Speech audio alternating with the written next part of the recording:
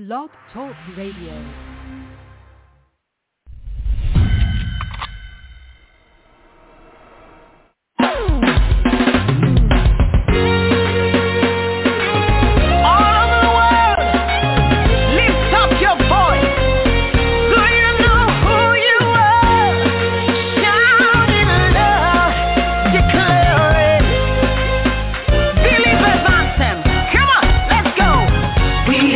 Chosen generation, we've been called for to show His excellence.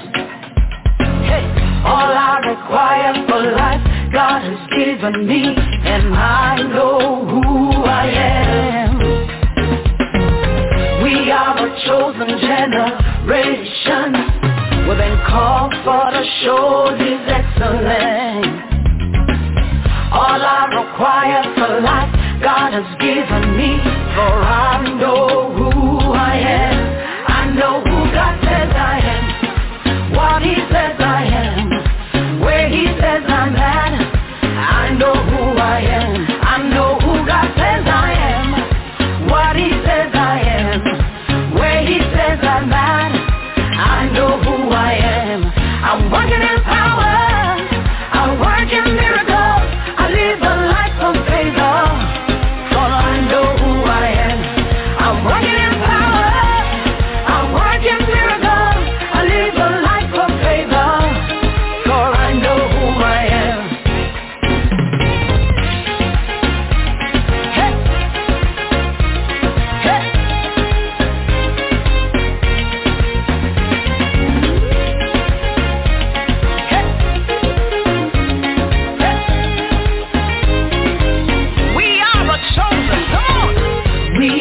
Chosen generation, we've been called for to show His excellence.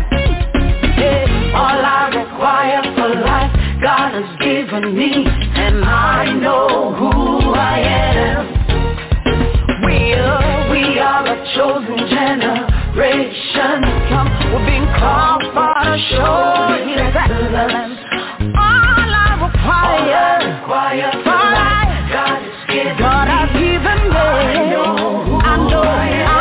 I know who God says I am, what He says I am, where He says I'm at. I know who I am. I know who God says I am, what He says I am, where He says I'm at. I know who I am. I'm walking in power, I walk in miracles, I live a life of life, for I know who I am.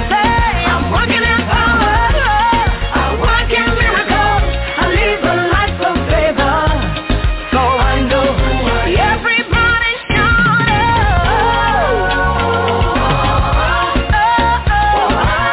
I know who I am. Lift your voice, shout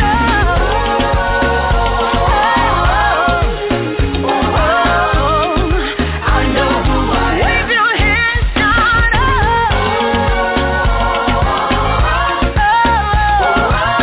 I know who I am.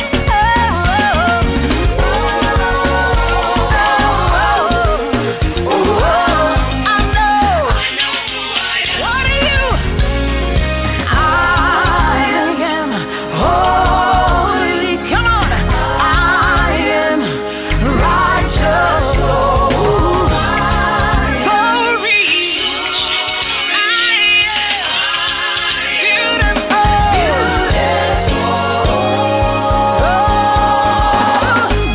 I'm walking in power, I walk in miracles, I live a life of favor, for I know who I am.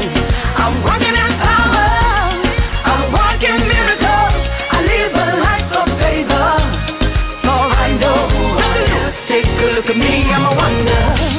It doesn't matter what you see now. Can you see His glory? For I know who I am. Take a look at me, I'm a wonder. It doesn't matter what you see now. Can you see His glory?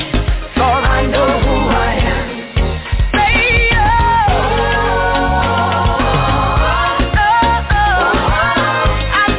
I know who I am. Lift your voice, shout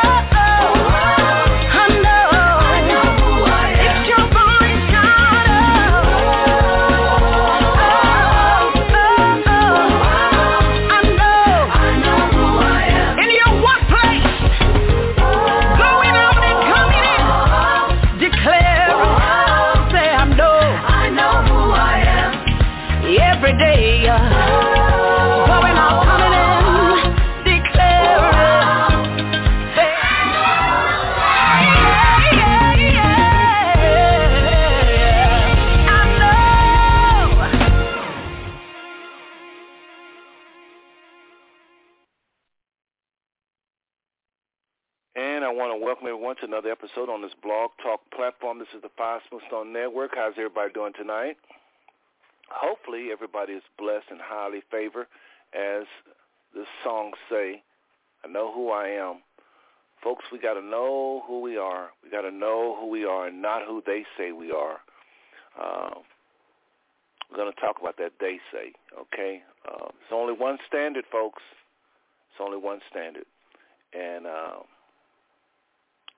I just thank the Father for revealing all of this to me and to you, some of you. And after that. So, folks, again, tonight, what do we have tonight? Tonight we're doing a something that's very extraordinary, folks. You just can't find. It's just this. You can't find this information you're going to hear tonight. I don't boast in myself because it's not my information. It really isn't. There's some things I do as a man, some things I create as a man. I take credit for that. But when something given to me, like in the spirit or in a dream or something like that, and I do it and people make over it or people are blessed by it, I can't take credit for that. So white supremacy is one of those things I simply cannot take credit for. As far as the Father revealing what it is, what it's not, how it's the ills of it, the evilness of it, all that it is, I credit the Most High. And you'll see what I mean later on. You'll know that there's no way some little old boy from Butler House is going to be able to explain this in a way that baffles civil rights leaders and scientists, social scientists for years and years and years. I just cannot take credit for it because it's simply not my stuff. It's not. So it's one reason I'm doing a book online, live. Never heard of anybody doing such. Some people may say, you crazy. Why would you put that information out there? Somebody come right behind you, take the information, write the book, and you be looking stupid. Well, first of all, let me sip that little coffee there. First of all, it's not my information. I know copyright, there's some wisdom in copywriting things for for monetary reasons and all that, and maybe I'll look into that. I know maybe I will look into that when it's time. But, folks, it's not my information. No, really, it's not my information. So I feel like if somebody wants to say what I'm saying, put it in a book, and bless other people because it's definitely going to liberate. I'm so much for it because I believe that the Father will honor my steps. The Father will honor my steps, and He will make sure that I get my due. He will make sure I get my blessing. He will make sure I get my place in this world. So this information, if somebody want to talk about it, publish it, I don't care. Because I'm not giving all of the book. I'm not crazy, folks. I'm not going to say all of the book. This is only some chapters. It's going to be online where we're inviting our co-hosts to chime in, listen in, and be a part of this. Instead of me and Arlene doing this in the background where nobody can hear us, we figured we'd open it up to the public, and to that means the co-hosts as well as callers, to chime in when we take our break. What I mean by a break? What we'll do, brothers and sisters, just giving you all the rules of engagement. We'll go for like 15 minutes after this intro. After the intro, give us about 15 minutes from now, 10 minutes from now, really, because we just played a song that was about 5 minutes. So about 15 after, we're going to start the timer. We're going to put ourselves on a timer. Yes, and Brother Seth's going to put himself on a timer. How about that? So I'll put myself on about a 15-minute timer. And what will happen is after that timer goes off, we're going to go to the phone lines, and we're going to allow our co-hosts to chime in. If they have anything, they may not have anything. And we just asking the co-hosts. It depends on how many show up. The less show up, the more they can talk. The more show up, the less they can talk. So right now I do see a couple of them, so I'm expecting maybe a couple more. We'll see. But that's how we'll do it. The co-hosts will be able to weigh in. I know we've had shows lately where they haven't been able to share much, but tonight you're going to hear from the co-hosts as it regards to this book and as regards to what we say in each session. So again, that's what's coming your way, brothers and sisters. The online book, The Systemic Lies of White Supremacy Are Our World's Ruling Religion. It's our world's ruling religion, okay? It really is. It really is. Isn't that something? How can a philosophy dominate like it does, the way white supremacy does? Well, we're going to talk about that. And you're going to find out, brothers and sisters, that the Father's behind all this. When people are disobedient, there's no protection. He promised to protect those of us that seek him, but when we seek other gods, we are in the hands of the enemy. And Satan, this is one of Satan's tools, this philosophy of white supremacy that once believed, people become very, very, very, very destructive. And it's not just white people. That's the thing that this book is pointing out more than anything. It's not taking white people off the hook for sure. I say it's not taking so-called white people off the hook for sure. Because some of y'all say, oh, you trying to get them a pass. Oh, no, not on this show. Definitely not giving white people a pass. But what we're also not doing is we're not giving so-called black people a pass, because this is a philosophy and it can be believed by anyone. Let me just go ahead and read the show description. And the more I share, the more clear to get, I think. So here's the show description, which may help a little bit. Again, the title of the book that we're writing tonight. We're writing it tonight. It's already been wrote, a lot of it. I mean, well, not a lot of it, some of it. But it's definitely going to be some things said tonight on the show. And as we speak, these words will go into print. We have a transcriber listening. I asked him, did he want to come on and introduce himself and his business? He says, no, I just want to be in the background. Brother said, been listening to you. He's been listening since 2012, I think he said. And he just wanted to just be in the background, and he's going to transcribe what is said tonight. You literally will hear the corrections. I mean, if I say we is, you hear me say edit that. I meant to say we are. So we won't be too much of that because I don't want to bore y'all with that. So with the semantics. So brothers and sisters, tonight is no joke. This is no fake phony. We're literally writing this book before your ears. When the co-hosts come on after the break, after each end of each session, which will be about 15 minutes, their comments will not be a part of the book. They'll just pretty much just share what they glean from what I just said, okay? And so we'll just handle it like that, all right? I wouldn't think it's wise. They can suggest something. That's okay. If they want to, brother says, I like what you just said. You make one, they can do that, but this is not a time to critique the book and try to get me to rewrite what I just said. It's not wise. But it's okay to comment about what you just heard, and if you think I left something out, it's okay. Just be respectful. Arlene is in the house, and as a matter of fact, let me bring her on. I wanted to say hello to the people before I get too far into to all of this. So let me just see if I can open up her line. And so area code, well, never mind the area code. Before I bring on, let me just say this.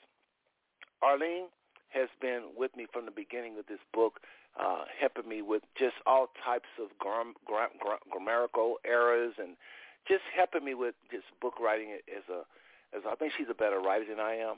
And so, but not more importantly than writing the book is living the life, going through this journey of white supremacy, discovering white supremacy in each of us, discovering how really, truly we are white people.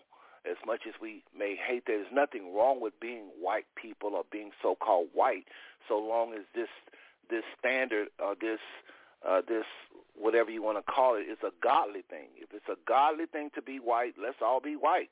End of story. Nice show. Thanks for tuning in.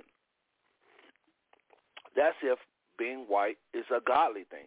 But being white, white people some of them are godly, some of them are ungodly, all right? But just to be white in and of itself, that's not a standard that the Father put in the earth. So just because white people say something or do something, that's not necessarily a godly standard. So this is where we need to rebuke, reprove, run from, flee the concept, the notion in print or in the mind or in verbally, any notion that whites, so-called whites, are superior to blacks, or really that so-called blacks are superior to whites. Okay? So, again, I'm going to bring on Arlene, and then we're going to read the show's description. And so let's just see if we can bring on real quick. Okay, Arlene, your line is now open. Go ahead and say hello to the people. Hello. How is everybody doing tonight? Really good. Okay, I haven't brought great. on the co-host yet. But go ahead. I'd like to welcome to everybody in the Five Smooth Stone family and group of friends. It's an honor to be here. I will be a reader tonight. I'll be reading just a few pages to get Seth started. But it's kind of exciting to be a part of something that's like a premier event, which is someone actually verbalizing a book. And this is a book that Seth has been carrying in his spiritual belly for about 20 years. And so there's a lot that he needs to say, a lot that he needs to get out. And thank God he'll get an opportunity to do that. So I am here, as I said, a reader. You heard him say he has an official scribe that's going to be writing it down. So this is history in the making. I believe this will be a phenomenal representation of the revelation God has given him, and it will be able to be shared with many people where they'll be able to sit in their own homes and read, and by the Holy Spirit get revelation of what actually has happened to them subliminally for years.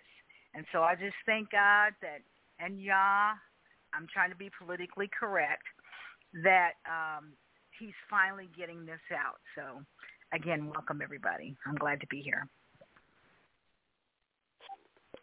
Appreciate that, Arlene. And until we get a ringing, I guess I can leave your line open. But listen, brothers and sisters, this is our show description for tonight. Goes something like this. It's happening Tuesday night. Darlene and Brother Seth invite the public and co-host to the making of Seth's upcoming book, The Systemic Lies of White Supremacy, or Our World's Ruling Religion. This is the first of a series on Tuesday nights. Okay? The system of white supremacy is one of the most successful tools of the enemy. While many are waking up and resisting the notion that so-called whites are superior in any way in thought, speech, or behavior, millions are oblivious, serving, and giving their strength to this idolatry. And that's what we're trying to say tonight. This notion that whites are superior in any way, the way they do anything, brothers, their neighborhoods, they're this, they're that, they're this, they're that, just because they're white, I'm talking about. Now, you can have a nice neighborhood, and I'm not silly now. If you got a lot of money and you're able to buy security, all that, you may drive through some all-white neighborhoods and they're better and the trash is kept up, but it's not because they're white. It's oftentimes because people are serving them in a way that they're not serving those other communities. And so you drive by there, in your big, nice homes, and you don't see trash in the street and all that. And so you say, oh, this is a better neighborhood. Ooh, I want to live where these white people live. It's better. There is a such thing as no trash being better than trash. But there are black neighborhoods where if the trash man would just simply do what the trash man do in the white neighborhoods, it would be just as nice. So they're not better because they're white. They're better because the trash men do their job in the neighborhood, because they don't want to lose their jobs or something, because those people complain. They can really cause problems with their money and their clout, the position. But just things better because it's white, this right here is serious. So I want to go ahead and have Arlene to come back on and read the table of contents. But before I do, again, I want to thank everybody for tuning to the Five Smooth Stone Network. This is Brother Seth, the creator of the Five Smooth Stone Network. I have on co-hosts in the house. I'm going to come to them, though, after the session for time's sake. I just want to remind everybody to follow us. It's very important you follow us so we can have a bigger presence on the net. Y'all know how y'all do when y'all go listen to blogs. You do look at the numbers and how big they are and how many people follow them. Y'all know y'all do that. So those of you that have been really enjoying these shows since 2011, go ahead and follow us. Come on, y'all. Follow us. Follow us. And, again, we're going to go to the co-host after we have done our thing here. We're going to go for 15 minutes. So this is a little different. Normally I bring them on when they say hello, but I'm going to just wait. So, co-host, if you can just hold on a second, we're going to come to you. All right, so I want to talk about the need really quickly. We're going to hit it a little bit more in the book, but I just want to talk about the need right now to deal with white supremacy, because some of you are listening to this show, and you don't listen to this show because maybe Arlene is on, or maybe you just want to don't have nothing to do, you're bored, and you really don't think you're a white supremacist. So I'm going to make some statements now that may be offensive to you, and but I promise you, if you keep listening, you will find out, dag, this brother, he's right.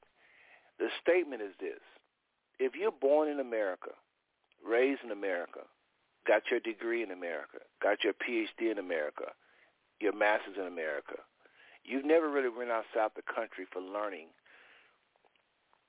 You never really went outside of the country for seeing another way of life. You don't do much studying of other groups of people, how they thought, their concept of God, their concept of life, their concept of death, their concept of how they see themselves, how they do business. If you never live in another country, you can sometimes accomplish that darn near living in the United States by educating yourself. If you haven't done that, you are practicing white supremacy.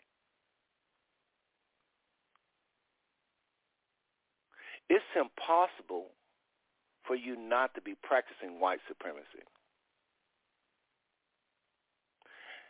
Now, if you're one of those persons that is born again and you're really, really listening to the Holy Spirit and you're led of the Holy Spirit, you can escape. And I think I'm going to come to the co-host here after I make this statement, because I don't want them on too long without commenting.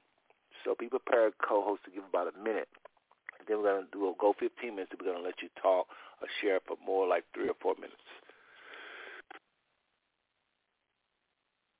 So, again, most Americans are white supremacists. What I mean when I say they're white supremacists, they're practicing this germ, this philosophy, this evil, this pure evil. They are doing it. They're practicing it. When they ain't nobody around, they're acting out this philosophy of Satan. We got to quit saying white people invented this and white people are not the author of white supremacy. I just refuse to give them this credit. It's too evil. It's just too evil. I've seen white people. I've been up close to white people, and they're not devils. We got to quit saying that. If they're raised with a certain mindset or certain teaching, they can act like devils. And I do believe that a lot of our so-called white people, their families, have been raised like devils, taught devilish things. And when they grow up, that's why they can hang a black man and sit up and put it on a postcard and all the horrible things they've done to so-called black people, because they actually believe we are their property. And that's what you do to property. They do things uncomprehendable that no other people have done. See, there I go. It's not true that no other people have done, because black people have done things to black people just as worse all over Africa and India and everywhere else. That's not true. But I do think that whites have taken it to another level, but it's just pure evil. That's all it is, brothers and sisters. The more power you got, the more evil you can do. And sometimes the only reason why there hasn't been a King Leopold that's black is because of the money and the clout. King Leopold had a governments behind him when he did the killing over 1 million Africans. So some say, we never done what King Leopold did. No, we had some people that done very similar. Evil is just evil. If you have more power, you can do more evil. So tonight, I, again, just want to hit this, and then I'm coming to your co-host. The need. Brother Seth, why are you on here talking about white supremacy? It is a very uncomfortable topic. It is very distasteful. My wife really don't like talking about it, to be honest with y'all. She don't. Well, she'll like hitting it for just a little bit, and then that's it. It's too much. It's too ugly. It's too evil. It's in the bowels of hell. That one person would think they're better than another person. Just all the kinds of behavior that comes out of a person that will accept the philosophy that they're better than the next person. You're going to do all kinds of things to those people if you actually believe that. And there's a lot of our white brothers and sisters that have bought into that lie and taught that lie, and so they handle black people just like animals. Just like real live animals. As a matter of fact, some of them treat their animals better than they treat black people. So this is what I mean by they're raised like devils. And so later on, those outside looking at them say, these people are evil. These people are devils. And then just as sure as you say that, you run across a white person that does something just as so human, you can't overlook it.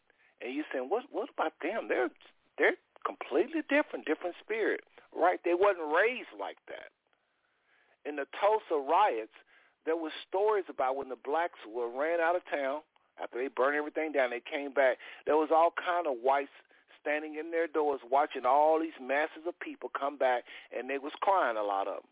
Not all of them, but a lot of them was crying. A lot of whites over time have been afraid to step up for blacks because they'll be persecuted. They can be, we've seen it. A lot of wives, a lot of women, and a lot of men.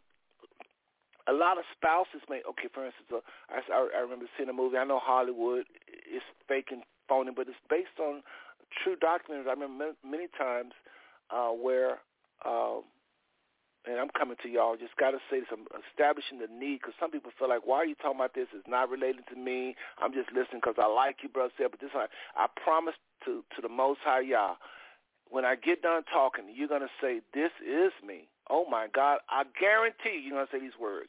I never saw it like that. Because that's what Arlene said. I never saw it like that, Seth. I never thought that I could be a white supremacist. White people are no more white supremacists than black people. I promise you. If this book doesn't do anything, it will nail this down. We all are guilty. So when you see a white young boy going to a place and shoot up everybody, just know we're all guilty of this thing. He just is immature with the information. But back to what I was saying.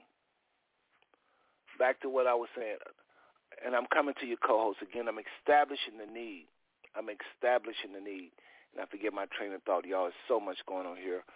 But let's do this. I'll come back to that. Again, folks, do not think it has nothing to do with you because you're black and because you got your black card and because you're part of the Black Panther Party or because you're part of the NAACP or because you're part of SCLC or because you do marches or because you don't like them crackers. No way. Just because you hate whites don't exclude you from being white supremacists. That's probably why you hate them, because deep inside you think they're better. Now, we're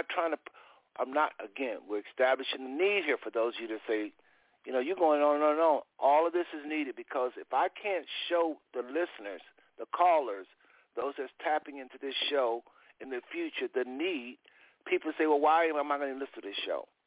Because it does sound just for white people. And some of you only tune in tonight because you want to, yes, Seth, get on them. That's why you tune in. Well, that's not the kind of show this is.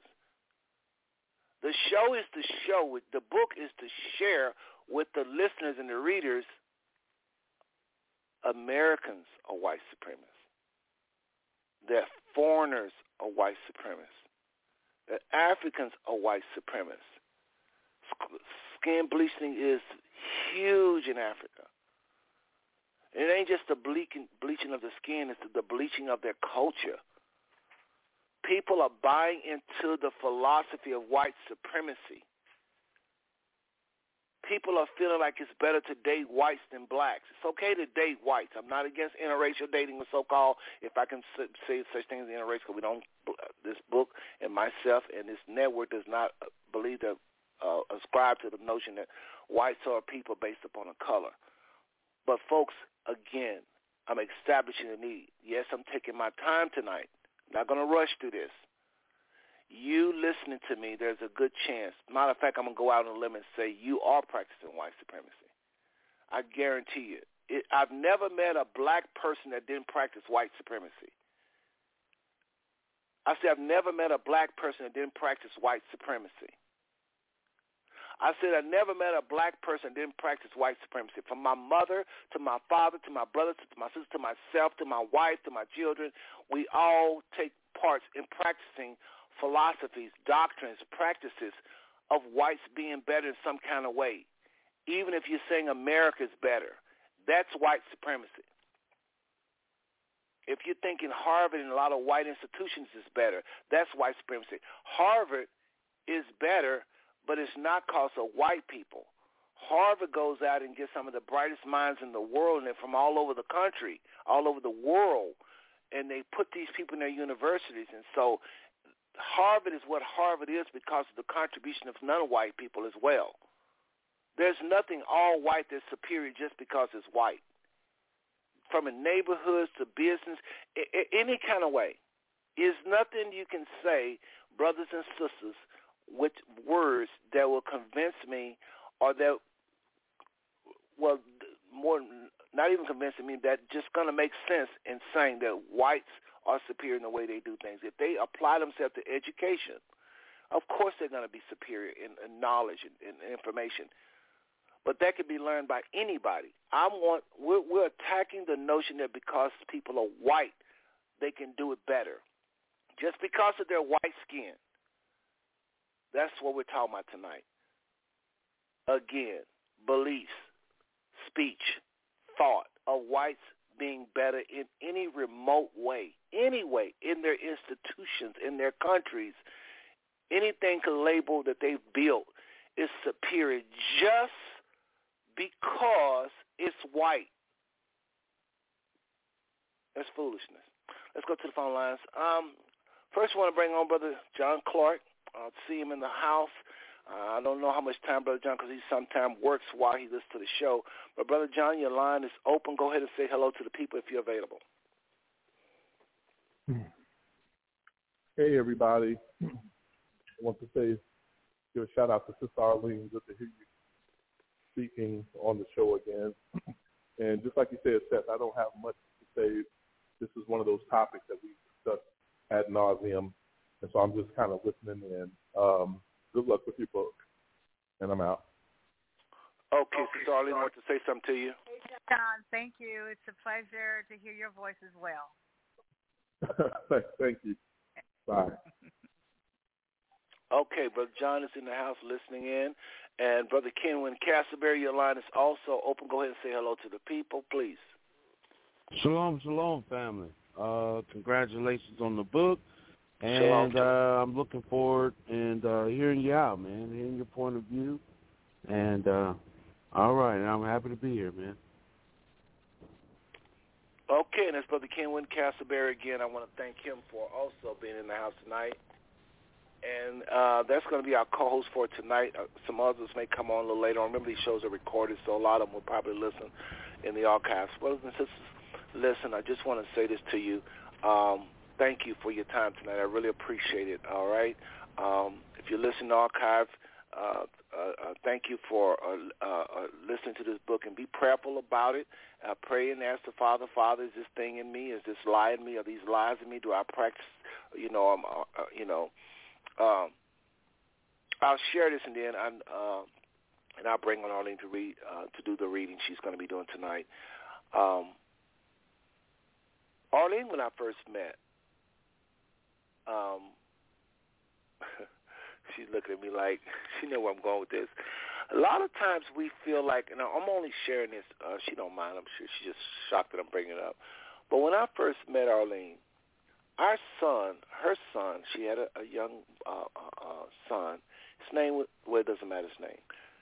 Arlene's son, new to me, when I would see him and ask him, what do you want to do with your life? He would say, and I'll mention his name because everybody knows, Kenny. Little Kenny would say, I want to be a white doctor. I'm just letting y'all know how we all started so y'all have an idea of what's going on. Arlene's son would say, I want to be a white doctor. He didn't say, I want to be a doctor. Kenny would say, I want to be a white doctor. And Arlene didn't think enough of it. I said, Arlene, that's not good. And she said, no, it's okay. It's just a kid. He don't mean no harm. He don't know nothing about none of this stuff. And so what I did, I said, let's do the doll test with Kenny. Now, we didn't have any dolls where you get a black doll and a white doll and say which doll do you prefer.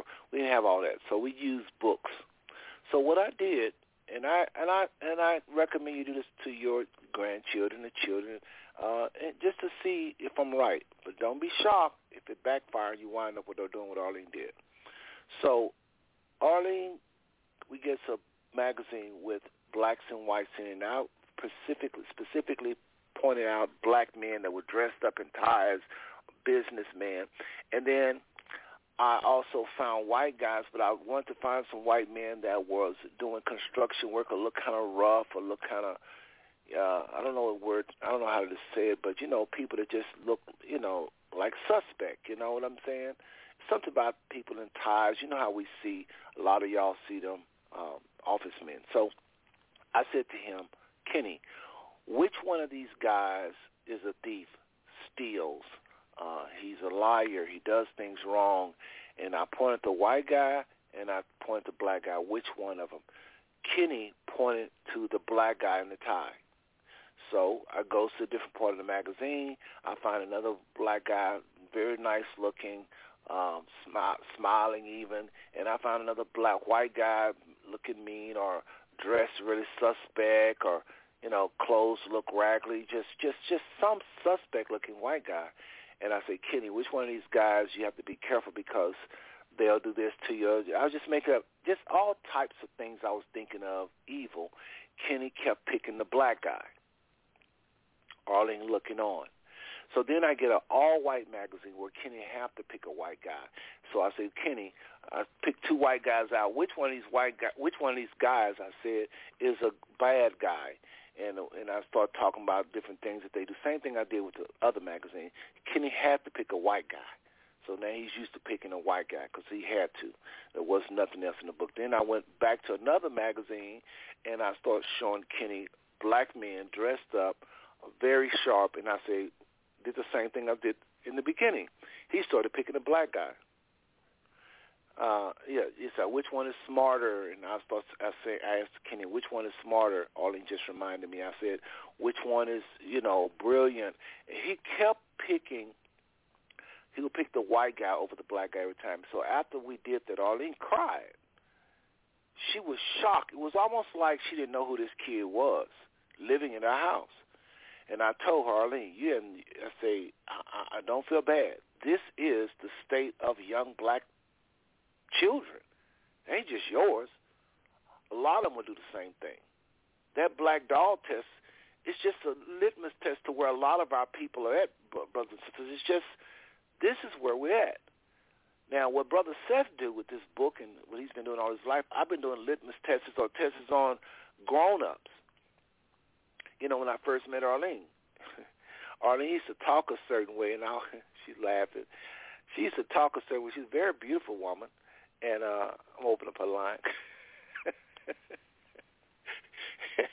I have my way. Okay, just so she won't ring. Hold on. Okay, I'm going to mute her just because we don't have no ring because she's close to me. But when I met Arlene, Arlene was a very pretty girl, but Arlene used to talk nasal. And I tried to explain to her, Arlene, why do you talk like that? I'm not trying to change you necessarily, but why do you talk like that? Now, brothers and sisters, there is a such thing as talking proper and improper. That is not what I'm talking about. Why do you have to go to English class too? But when you see a black person, and when you close your eyes, it sounds like a white person, that's what I'm talking about. Now, if they're raised in Nebraska somewhere where it's all white, you can't fault them. That's just something naturally, not trying to necessarily be white. That's just how they talk. So I'm not harassing people. I'm talking about somebody raised in black Detroit, Atlanta somewhere, and they sound like they was raised in Nebraska, and you asking, and y'all know what I'm talking about. Some of y'all aunts and uncles do that. They have these two voices. They say, well, I have a business voice and a at-home voice. That mess is a sickness. That's a sickness. Arlene wants to chime in on that. So let's open up her line. Go ahead, Arlene. I just want to say real quick, he's really telling all my business, but it's okay, for the sake of growth for everybody. But I would like to say this. I had an aunt, she's passed, but she had a PhD in social. She was a social worker. She had a PhD, and this woman was highly, highly educated, and she had a work voice, and then she had a voice that she used when she came home. And we're from Tennessee, so it wasn't real twangy or anything, but it was kind of country. And so I learned that vernacular, that when you're dealing with society, when you're conducting business, interacting in academia, you ought to speak clearly and distinctly. Now, the nasal part, I'm not sure. Might have picked that up just somewhere in culture. But there is a distinct way to speak, when you're interacting with people and you're trying to communicate well.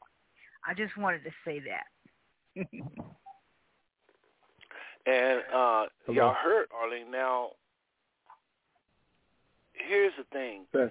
I talk the same way. Somebody trying to get in there real quickly? Can you hear me, Seth? Yeah, go right ahead. And John, go ahead, right? Go right ahead. Yeah, and it'll be brief. There's a difference between someone whom they're bicultural. There's a difference between someone who's bicultural, which means that they know how they would normally speak in Arlene's aunt's scenario, in a position of academia, or in my position when I'm doing business, or two, when you're hanging out with your squad. And when I'm hanging out with my squad, it's not a problem. And be like, what is you saying? I absolutely know that that's not the way that that's pronounced or stated. But I choose to say it that way because that's the way that we say it. It's colloquially spoken. It's only spoken amongst the people in your general sphere of influence. But at any time, if you are put into a more professional scenario, you have the ability to switch and speak as if you were speaking Spanish and Swahili. When you're amongst the people who speak Swahili, you can speak Swahili. When you're amongst the people that speak Spanish, you can speak Spanish. It's the exact same thing, and it's not that a person, they don't know how to speak Swahili, so they fake it and they say things. And any person who speaks Swahili can say, "What are you doing? That's not Swahili. What are you doing?" There's a difference, and I think that distinction must be made, because when a person speaks proper English, there's a lot of people who can't make that transition, who will say like, "Oh, look at you trying to talk white." No, I'm not trying to talk white. That's just proper English. and just because I've always kicked it with you like that for 7 years, and then when you see me speak to this person, I'm able to make that transition. It doesn't mean I sold out or I forgot where I came from. No, I am bicultural, and I think that's important. Hey, John. Thank you. Hey, John. I call that being bilingual, so exactly what you're saying. And the thing is, that's something from my generation. We knew we had to be bilingual, bicultural is what you're describing it as. The hardest thing for me to do was to teach my children, especially my boys, that they want to be who they are with their friends, at school, in business realm, and everywhere. They don't want to switch up and change up. And that is an issue. But, yeah, I called it being bilingual. That's indicative of Dave Chappelle's skit when keeping it real goes wrong. That's the stuff of when keeping it real goes wrong, where you're in a professional scenario and you don't want to be professional. You want to keep it real because it's like, this is where I come from, and it goes wrong. That's the whole point of that skit. Thank you for letting me get that comment in. Back to you guys. Okay. Yeah. Say thanks. Well, I appreciate that, John. Appreciate that. Well, listen, y'all heard John, and I hear what he's saying, and I think what I'm trying to say is this: not so much people that know how to hang cookie with their boys, not so much, we go around, we call each other boys with the Z, and when we in a corporate setting, we do something. I'm not so much talking about that. I think everybody switches back and forth. That I'm talking about people when they Arlene always was nasal. Always. Anytime she said anything. And I don't want to try to act like or give y'all an example, but y'all know what I'm talking about. You see black women, if you turn your head, you think it's saying white. Now, again, if they're raised in Nebraska, because there is a difference in how, if your mama talk a certain way, your auntie talk a certain way, okay, that's the way you really talk. That's all you know. So if you just start talking nasal out of the clear blue, and normally what follows with that is other things, other ways you try to acclimate to whiteness, okay? So it's not just you're trying to talk white, okay? Again, so we'll get into that a little bit more, but there is a difference, and Arlene did change the way she literally was talking. I say, Arlene, we just need to talk proper. But if you're raised in nasal, that's all you know, then be nasal. But if you're not, don't put an extra effort to be nasal. It's just to be proper.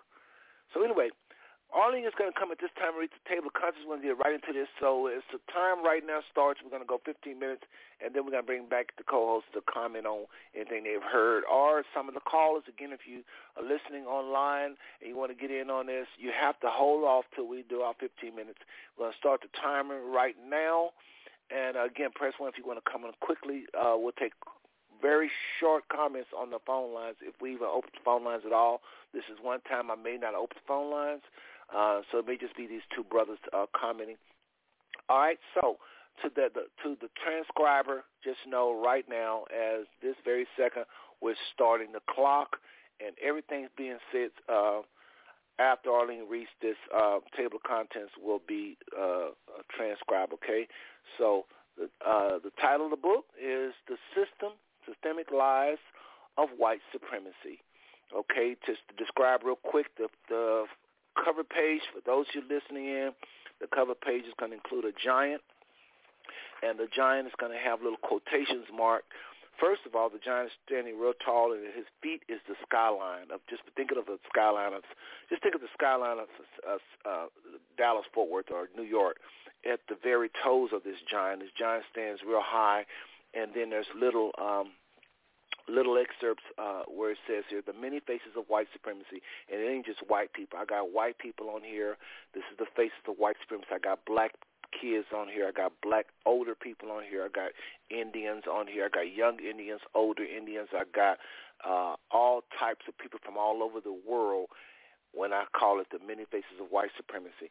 And so this is all on the cover, and then here come Arlene's with the table of contents. So just so y'all know, on the cover, again, this giant, and it says, on one of his legs says unmatched, and on his other leg says unchallenged, because this giant is unchallenged by any other system on the earth. Nothing challenges white supremacy. The things you're going to hear on this show, and we're going to do about 4 of these shows, nobody challenged white supremacy. They just say don't be racist, all this, but they don't challenge white supremacy like you're going to hear on this show. And then it's unmatched. Nothing is this powerful. And I'm not just trying to just be hype up the book, folks. Nothing. Tell me what's more powerful on the earth than white supremacy. Please tell me. Other than the kingdom of God. That's the only rival it has. It controls the education system and all types of systems. Anyway, but furthermore about the cover, it says the lies and doctrines of white supremacy has all the tenets to be the world religion it is. It is, brothers and sisters, a religion. And you'd be surprised. Some of you listening who say you love Jesus or love Yeshua, you are worshiping. I promise you. When we get done, you're going to see more than white people is into this. This is the religion of the world. This is the religion of the world. We worship the Father through the image of white people. I say we worship Yeshua and Jesus through the image of white people. Many so-called blacks are pure white supremacists by definition. What I mean by that, and I'm describing the cover page before all in comes on with the table of contents. You know, when you look at a book first, you have a cover page. So this is the cover page. Many so-called blacks are pure white supremacists by definition. What I mean is white supremacy is someone that think they're better in thought, speech, or behaviors. And this is not just what white people believe. This is what a lot of us believe. We do feel like a lot of whites do things better by thought. Their thoughts are superior. When we come into contact with them, we feel we back up because we feel like their thoughts are superior. We feel like their speech is superior, the way they talk. That's why I was just describing earlier. Or their behaviors, the way they do things. Now, if people are educated, that's not what I'm talking about. I'm talking about thinking things is better just because white people say it. Or thinking speech is better because the way white people talk, or thinking the way they do it is better. Now, if they're educated and this is the way you do a particular thing, that's just education, but that's not because they're white. Many so-called whites aren't white supremacists because they know better, but remain passive to white supremacy for benefits. One more time, many so-called whites aren't white supremacists because they know better. In order to be a white supremacist, you have to truly believe you're superior. If whites know deep inside they're not superior when they're acting like they're superior, that's called deception. So a lot of our white brothers and sisters are liars and deceivers. They are not white supremacists. They know better. I said they know better. How can you be supremacist if you know you're acting out, you just riding along for the benefits? You want those blacks making over you, worshiping you, you just enjoy how they feel. But deep inside, you know your neighborhood is not better. You know the way you're speaking is not better. Even though they're sitting up speaking, you know, however way they're speaking, you know you're not superior. But you enjoy that because of the benefits. So technically, most white supremacists are not white. Listen, the world is only 8% white. How can most white supremacists be white and 92% of the world is non-white? Most white supremacists are not white. That's what this book is talking about. Never was, is, or ever will be people based on skin color. It's not in the Bible. No such thing. Every time you say white and black, you're buying into this culture. That's what I mean by none of us are innocent. Every time you say white and black, you're buying into a lie that was created by some demon-possessed people in formatting or categorizing people based on skin color. Every single time you say black and white, you are giving credence to this idolatry.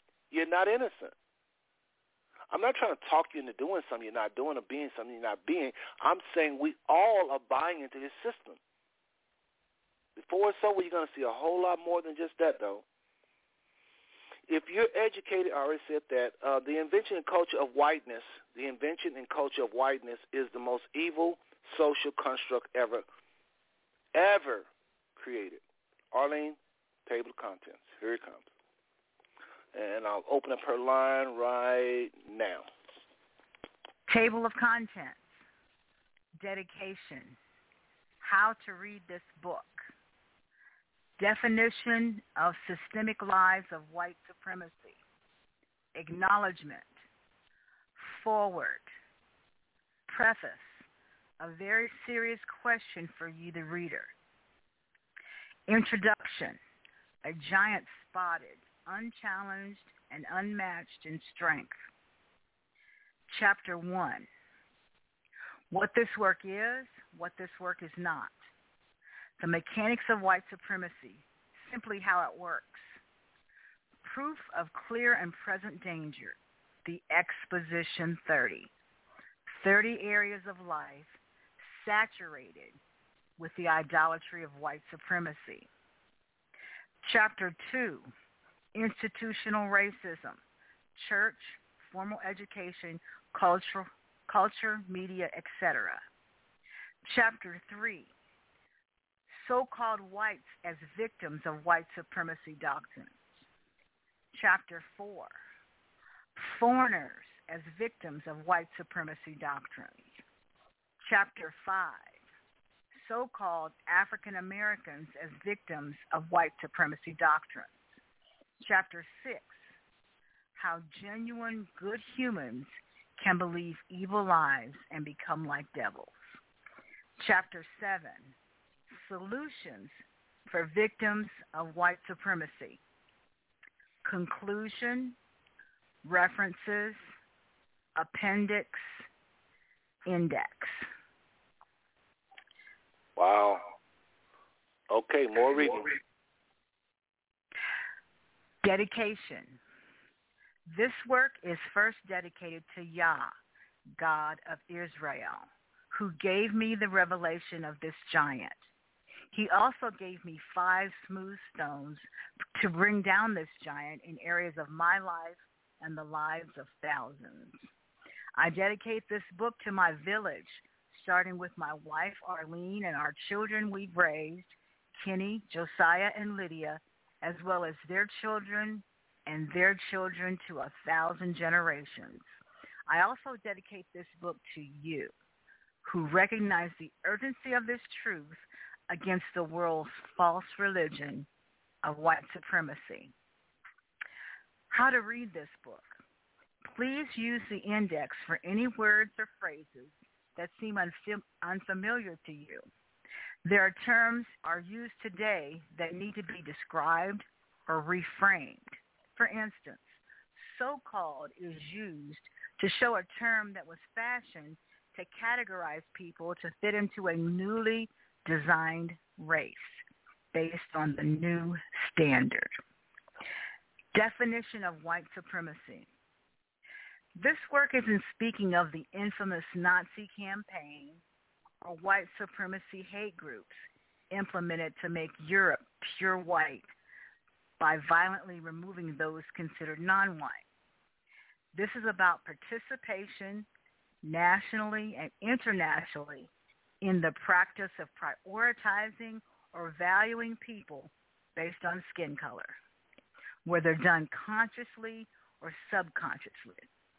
It is carried out in a religious fashion throughout the day, empowering the West and diseasing non-white masses globally. White supremacy is idolatry, which has been taught as a standard since the inception of America. This false standard is a life-suffocating, marginalizing, and crippling global philosophy practiced nonstop by millions in every single ethnic group on earth.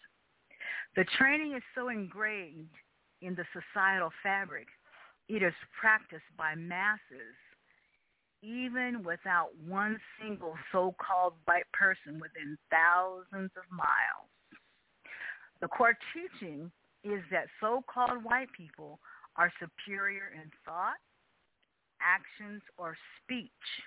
It further promotes them overtly or covertly to possess abilities and instincts over and beyond so-called non-white people. To fuel the agenda of white supremacy, there's a counter-philosophy taught that supports it. So-called black inferiority is the foundation on which white supremacy steps up to a higher position. It's like the two sides of a coin, but one side defines the other. The foundational lie is that so-called whites are a race strictly based on skin color. This philosophy has been the cornerstone of many countries, especially Western civilizations. These beguiled millions have redefined standards observed by all civilizations globally for thousands of years. No doubt there remains only one entity left standing, challenging the influence and collective wealth of these white supremacists. It is the kingdom of Yah, God, of which I am a representative.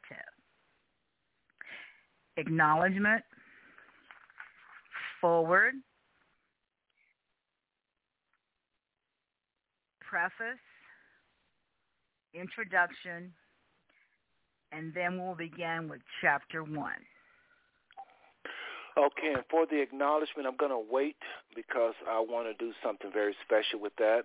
And let's see how we're doing with the time.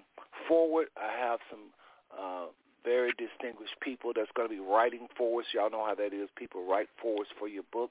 That's coming. I won't share that on the air. As far as a preface, I have a very serious question to ask everyone for the what we call the preface, okay? For the preface of the book, and I think we're doing good with the time, Arlene.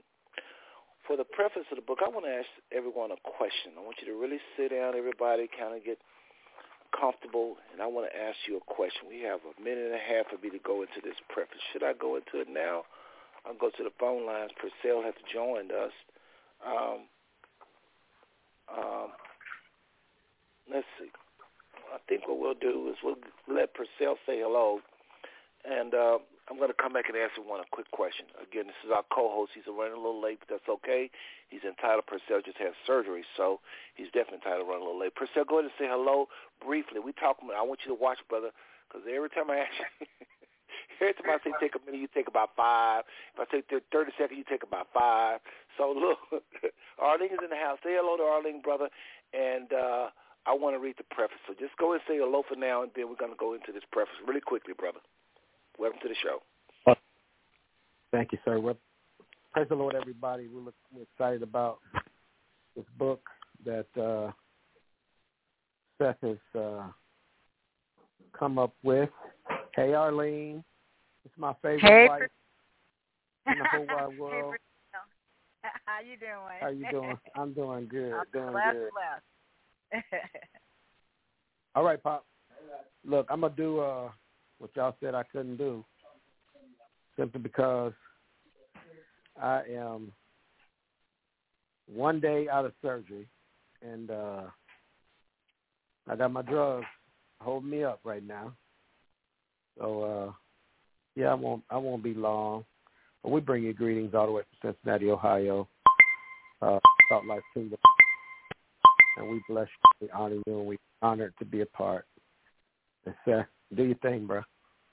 Okay, Priscilla, y'all, please excuse that little timer. I said we was going to put ourselves on the timer.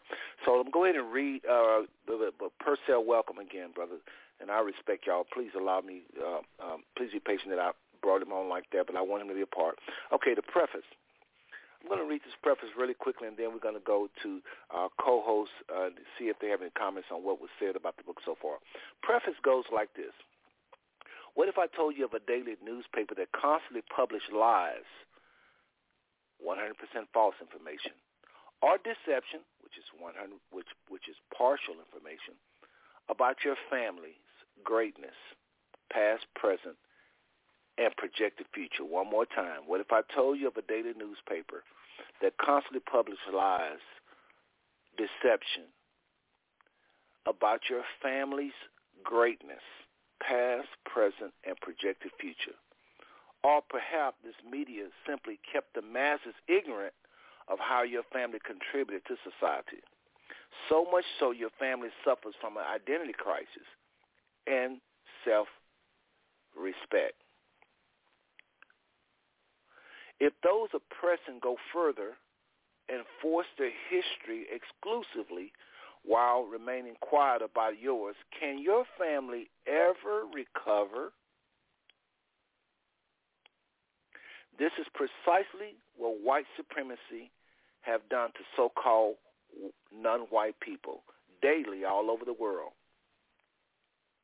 If these deeply rooted lies go unchecked and become the norm in society, if they become the normal fabric in society, people will be abused. People will suffer. Wow, that is something to think about, y'all. Just off the mark, just a side road here. That right there, just reading this does something to me every time I see that. One more time, folks, listen to this. Oh my God, can you bounce back from that? This is precisely what white supremacy do to so-called non-white people daily all over the world. If these deeply rooted lies go unchecked and become normal fabric in society, people are abused, people suffer. Some expect second class. So there should be pushback from everybody, from the church to the educational centers and other global institutions. Therefore, each lie and deception must be exposed one by one. Otherwise, this idol worship will cause a planet to succumb to worshiping whiteness, white people. My goodness, my goodness. Is there any wonder many Americans trivialize much-needed knowledge outside of the tentacles of the U.S.? One more time. Is there any wonder why many Americans trivialize needed knowledge outside of the tentacles of the United States? Influence, bear with me, y'all. This arrogance has stifled the individual and collective growth of nations, including so-called white nations, and has caused setbacks for humanity. That's a bit much right there. So that's pretty much our preface, asking you that question. I do want to add this to the preface, to the transcriber. I want to say, finally, unlike many, this author, talking about myself, doesn't believe so-called whites created white supremacy. White supremacy is a creation of Satan for an evil army sent to a rebellious Israel and a rebellious planet. No mere men can do such damage to humanity and the earth. Amen. All right? And Arlene says, amen. I'm going to open up. We went over 15 just a little bit. I'm going to open up Arlene's line, Brother Kenwin's line. Brother Kenwin, coming to you first, then Brother John, then Brother Purcell. Any comments on what you've heard, Brother Kenwin, with regards to, and I'm going to put everybody on a 3-minute timer, okay? All right, 3 minutes, and to the transcriber, this shouldn't be a part of the book. This is just comments from our co-host. So, Brother Kenwin, go right ahead with your comment, brother, quickly. All right. Yeah, man, that's so far so good. I'm curious of what's coming next.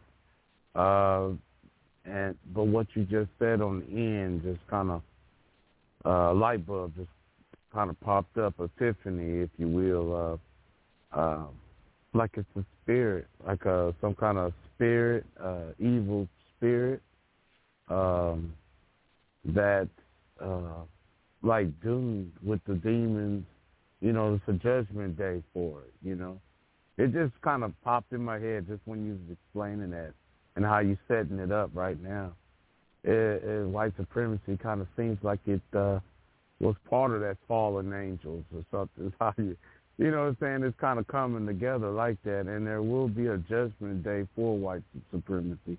So it kind of seems like it got that same fate as the demons that's in the evil spirits that's on this world, you know. So it just popped in my head. I was just comparing that to what you were just saying. So that's my comment thus far, and I'm gonna go ahead and pass the mic. Okay, Brother Kenwood always stays within his minutes. I appreciate that, brother. He always professional with that. That brother had it down pat. He never goes over. All right, going back to the phone line, Brother John. Brother Kenwood, I'm going to mute your line just for we can move on. After Brother John and Brother Purcell, we're going to do another 15, and then we'll, you want to, Sister Arlene, your line is open if you want to comment after Brother John. All right, Brother John, go ahead. Again, you're on a 3-minute time, brother. Go right ahead.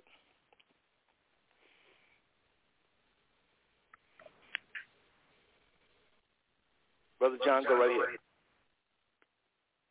So, yes, based on the 2.5 minutes that Brother Kenwin did not use, should add another 2.5 minutes to my time, and I'd like to use all of that time. I'm just kidding. But you know what? The funny thing is this. I'm literally, Arlene, you know how I do. But the funny funny thing is this. I'm going to make this comment, and then I'm going to leave the show. And this show, and here's the reason why. Because I cannot contain myself. What we're talking about, it's a lot. It's a lot. And I literally speak directly to you and tell you that if what you want is another mediocre book about black people and their plight, so on and so forth, just do this. Just write this book without prayer and fasting, and that's what you'll get. I call you to pray and fast so that when we want to understand the intricacies of how Satan spoke to his seed and created white supremacy and gave them this idea, and they ran this across the entire earth. That's what I want, Brother Seth. That's what I want you to be able to expose those intricacies. Because, see, all white people, Amen, while they may be on the beneficial end of white supremacy, they do not knowingly practice it, nor do black people practice it knowingly. Most people do it unknowingly. They have no idea. I was literally in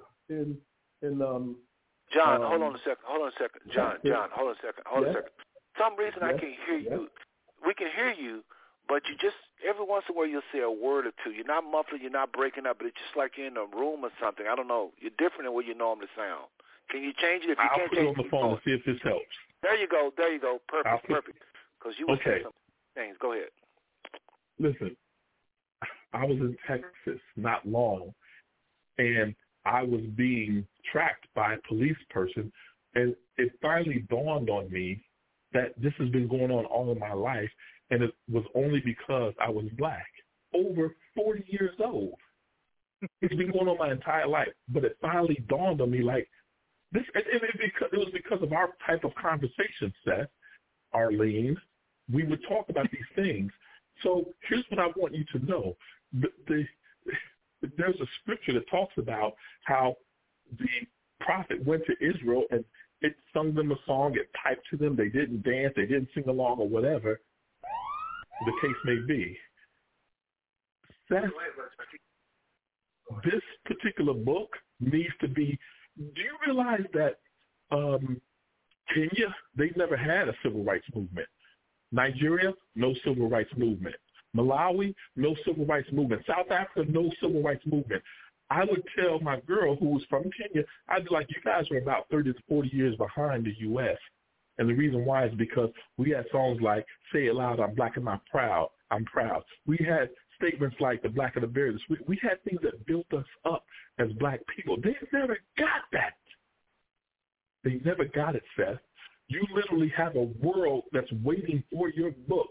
You could write the same book and put it in different languages and take it to those countries, and they would eat it up because they want to know they were colonized. They weren't enslaved. For some of them were. They were colonized, but it's the same white supremacy.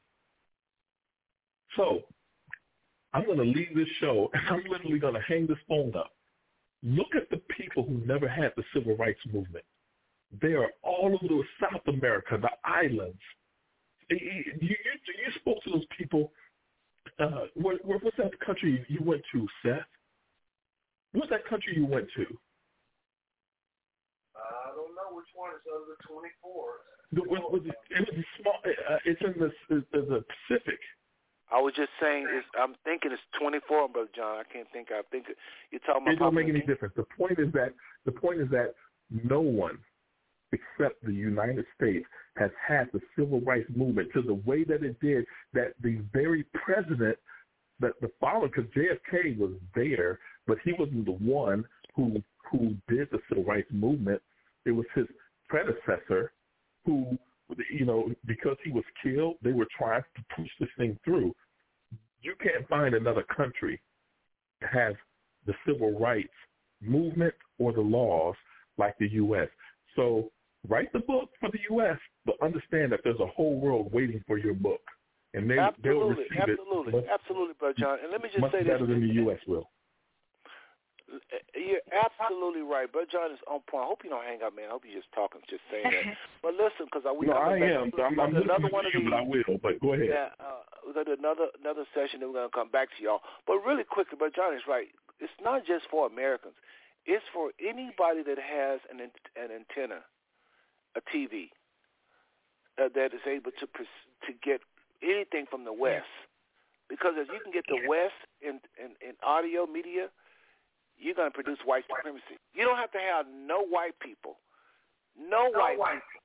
in your country to practice white supremacy. You are going to be producing white supremacists by virtue of them hearing the way they talk, what they talk about, what they don't talk about, what they ignore, what never comes up in their conversation, what they always are talking about in the West, on TVs, all of our shows, entertainment, documentaries. White people, white supremacists such, when you listen to the West and you in some remote part of Africa or India, what they don't talk about is a topic in and of itself. How they ignore Africa is saying you are not important. The fact that they are talk about history and educate you all the way up to a PhD, you hear very little of what's happening in other parts of the world, that's making a statement. It's the most dangerous thing ever taught. I don't think people understand what I'm saying. I hear people saying, oh, yeah, I get you. When you talk about racism. No, I don't think you understand. This is from Satan. This is from the bowels of Satan. Of course, Brother John is right. It needs to be spoken of in other countries. That's one reason I'm online. I don't care about people taking this information and go writing a book. Go write a book. Write it. Get the information out. Because this is a sickness. And the way the Father showed me, coming to you, Purcell, the way the Father showed me is we all are white supremacists. It's global. The only people that are not practicing white supremacy are people that don't have a TV or radio. They have no access to hear what the West is saying. They haven't seen a white man. I say they haven't even seen a white man. Maybe that's Papua New Guinea, parts of Papua New Guinea. But if you hear, and it ain't all white people, there's a lot of beautiful, beautiful white people that's on the part of the solution. They love the Most High. They hate white supremacy. You hear me out, because I can't keep saying this. Like Purcell said, there's always an exception to the rule. So I've said it. It's not all white people that's buying into this lie. A lot of them is more freer than we are because, again, they know better because they know what they're looking at when they look in the mirror. And they hear us making over them in the way they do things in their colleges and their this and their country, but they know better. So they're not white supremacists. They're liars and deceivers, and they're benefiting from white privilege is what they're doing. So they're going to have to answer to God for knowing better and watching us stumble along these lies and worship them.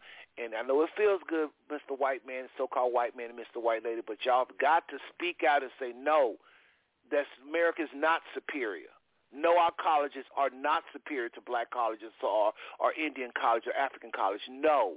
The way we do business is not the only way. No, the way we worship the Father is not the only way. No, the Bible we produce is not the only Bible. No, anything that come out of our mouth is not necessarily the standards. We're just one hand raised in the classroom. Brother Purcell, your line is open. Go ahead and make your comment, please. I'm going to put you on a 33-minute time. When it goes off, Purcell, that's it, because we're pressed for time here. Hey, would you have reference quote if I wasn't on the line? Hey, and I want you to know, I also want you to know, I am not a white supremacist. I'm about as black as they come. I refuse to buy into the lie. I refuse, Seth. So you have an anarchist here. I'm not a white supremacist. Listeners, hear me and hear me well. I am not a white supremacist. Seth has taught me enough about this stuff. He's been talking about this stuff since I met him. And, man, I've been so enlightened about this white supremacy thing. For a minute there, he had me believing I was a white dude. He really did. He really did, y'all. I ain't making it up. I walked around here feeling like I was a white dude with a black face. So, Seth, I want you to know that your knowledge has converted one. I'm not a white supremacist.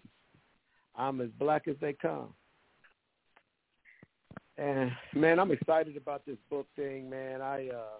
Like I said, you've been talking to me about this stuff since I met you. So that's been several years, 20 years at least. At least. Yeah, so I am elated for you, man. I always say when I talk to you when you're not in my presence, I always talk about how my friends are smarter than me, and I have it that way by design. So, but I'm excited about the book, man. I can't wait to get my copy. Discounted, of course. I don't want to pay full price. But I do. That's white supremacy right there. But go ahead, bro. But I definitely want to get a copy, man, and keep doing your thing, man, and keep moving the way you're moving. Like I told you before, Five Smooth Stones Network is absolutely changing the atmosphere. Amen. Well, let me say this to you, brother. Let me say this to you. I want you to really hear me. My time. And I went under my time. Yes, you did. Yes, you did. Yes, you did. 2:45. Let me just say this to you, brother. Listen, I love this dude right here, everybody. And if I don't do what I'm about to say, I have failed. Purcell, I know you, brother. You are one of the proudest men I know of. You are one of the proudest men in black culture that I know of. You're one of the brothers that's going to stand up for the black woman. You're one of those brothers that love your wife. You're one of those brothers that raise your family. You're one of those brothers that believe that Jesus, Yeshua, was not a white man. You're one of those brothers that if you do see some racism, you got something to say. If I don't prove what I'm about to say, I have failed. Purcell Pache, you one of the brothers I know for certain practice white supremacy.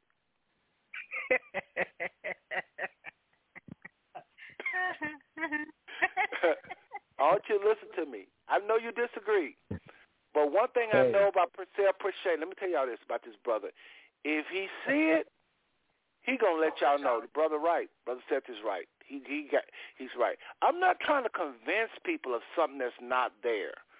But it's going to be very obvious when I get through talking that, I do practice it. So let's get into the introduction, but I would say this only has one more thing to say. I would just like to say, can you hear me? I would just like to say that what's happening is something that's spiritual, okay? It's easy to look at skin color and people and behaviors and society's hierarchy and point fingers, but if you draw way, way, way back and you look at the big picture, you'll see the spirit behind it. And Seth has alluded to this, and I believe revelation will come. But the mind behind white supremacy is Satan, okay? And that is the enemy of the Most High, okay? And because he's the enemy of the Most High, he's the enemy of his people. And if you can go back to the Garden of Eden, remember, Adam partook of the tree of the knowledge of good and evil. Before that, he was cool with God. They was all on one accord. But once he partook of that, the mind became accelerated and knowledge became power. So he who controls the knowledge controls the people, okay? And Satan has begun to control that knowledge, and he's propped up some people. And like Seth said, some of them are just going along because they ended up being on top. It's like his agenda, Satan's agenda, has them on top. And it's hard for people to give up the good life for the righteous life. I just wanted to say that. I believe that the Lord is going to illuminate that for us throughout this book. Okay. Priscilla, I'm going to move on. I'm going to mute you as I've done with Brother Kenwin. Brother Kenwin, thank you for your patience. All right? So let's just go and get more into it. This is the introduction, everybody. This is serious, serious, serious. Some people think this is the greatest thing right here that I'm about to share of anything I've ever said on white supremacy. What say ye? Introduction, which is talking about the vision of the giant. Folks, this is real. This right here is real. So I'm about to read some of this. Let me just say this. Some of what we're doing tonight is already wrote. Some of it, I'm literally, there's nothing written. I'm just saying it on the air and it's being transcribed. Again, there's a transcriber listening. He let me know he's going to hear the show. He's going to cut out all of the co-host chatter. He's going to, whenever I say, like I'm about to start the timer, when I start the timer, you hear me say that he's going to transcribe. So I'm about to start the timer. All right, so this is something that it was written.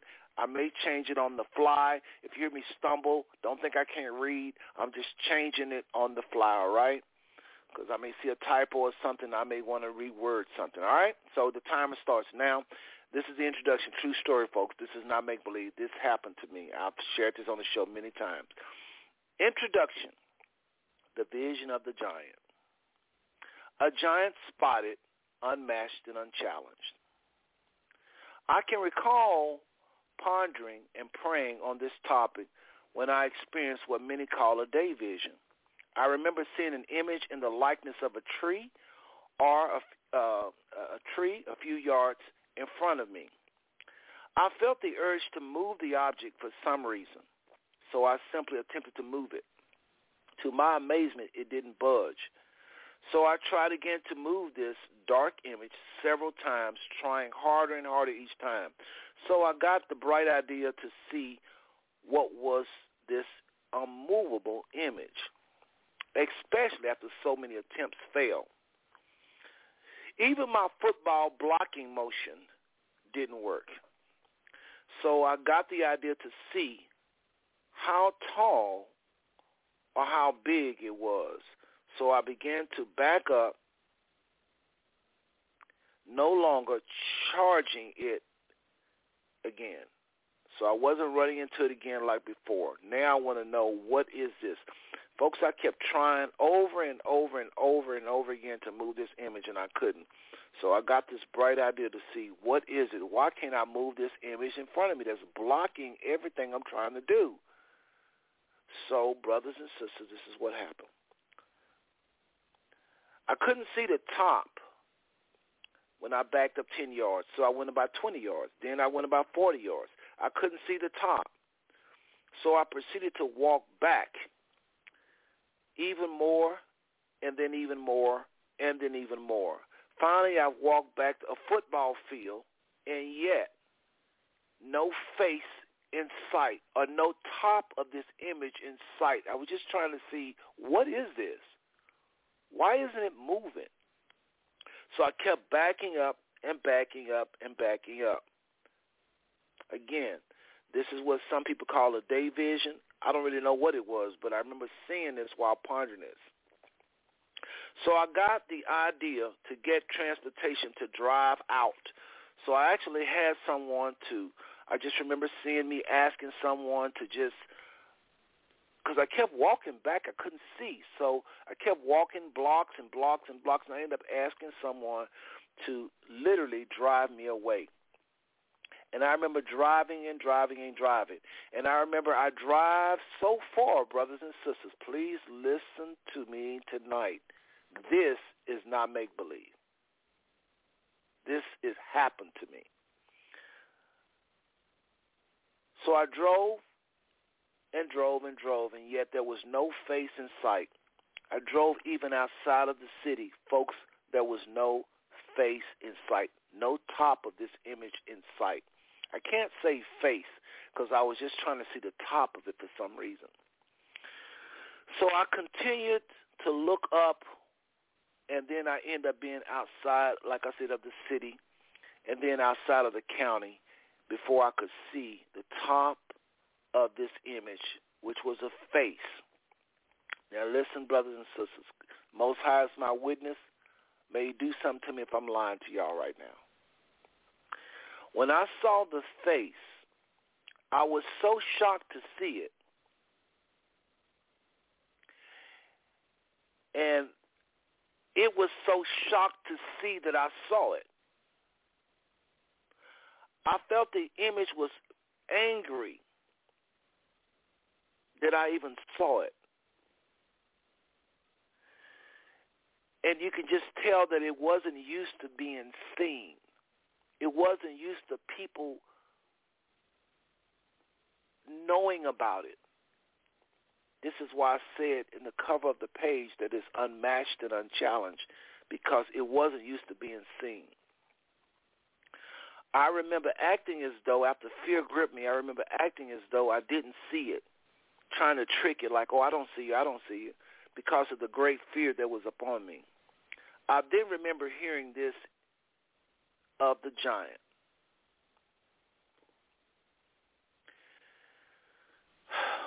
Just thinking about this is something. You know, I write this. This is a side road, y'all. But I write this stuff, and then when I read it, it almost brings fear again. I saw this, brothers and sisters. Side road to the transcriber. This is a side road. Don't record this. Folks, I remember seeing this. And sometimes when I think about it now, it's like a fear gripped me. This thing was so upset that I saw it. God is my witness, Father. May He do something to me if I'm lying, brothers and sisters. It was a fear that went through my body because this thing saw that I saw it. It wasn't used to being looked at, so I pretended I didn't see it. And I remember hearing this. This is the giant of white supremacy in America. I later would understand it is unchallenged and unmatched by any other. I still can see this image today in my head, whose feet were at the height of a city skyline. It's like a city skyline was at his feet. When I look back at the giant after I left the county and look back, when I was looking at this giant, at his feet was like downtown New York. Those skyscrapers, you know, like the World Trade Center, was like at his feet. The interpretation will later reveal in life that the giant represented the religion or belief system of white supremacy, which is the engine driving the American empire. The philosophy and belief is foundation of all communication. This philosophy and belief of white supremacy is the foundation of all communication in the United States and Europe and really the world, where the media is present. Wow. This right here is the prerequisite for understanding how white supremacy rule. You got to understand, brothers and sisters, end quote, to the transcriber. You got to understand, side road, and I'm going to chapter 1 now. You have to understand that giant to understand Brother Seth. I'm not playing with this. We all belong to white supremacy. And Purcell, he is as honest as it's going to get. You're never going to hear a brother on the line that's going to be more transparent than Brother Purcell Prochet. But I guarantee you, before this is over with, he is going to see white supremacy all throughout his life, because that's how a lot of y'all feel. Oh, I'm not a white supremacy. Some of you feel like, I hate white people. But we're going to talk about all kinds of things that when we get done, you're going to see, oh, my God. Oh, my God. I promise you, the next statement I'm about to make, and then I'm transcribing, I'm going to start here in a second when I say chapter 1 is beginning. But this is a little side road. I promise you, brothers and sisters, if you're educated in the West, if you're educated in the United States or Europe or really anywhere Western philosophy is taught. You can be in Japan and still be taught the ways of America. You could be in Africa, remote parts of Africa, and be taught Western thought. Anybody that is letting this white man system dominate their culture, no matter how small, no matter how remote your village is, you are buying into the concept of white supremacy. There's a whole nother way to live your life outside of the thinking of a white man and the white America and the white Europe. There's a whole nother mindset. All right, let's get into it. Chapter 1. What this book is, what this book isn't. All right. What this work isn't and what this work is. This work isn't an attack on any people, especially on so-called white people. All right?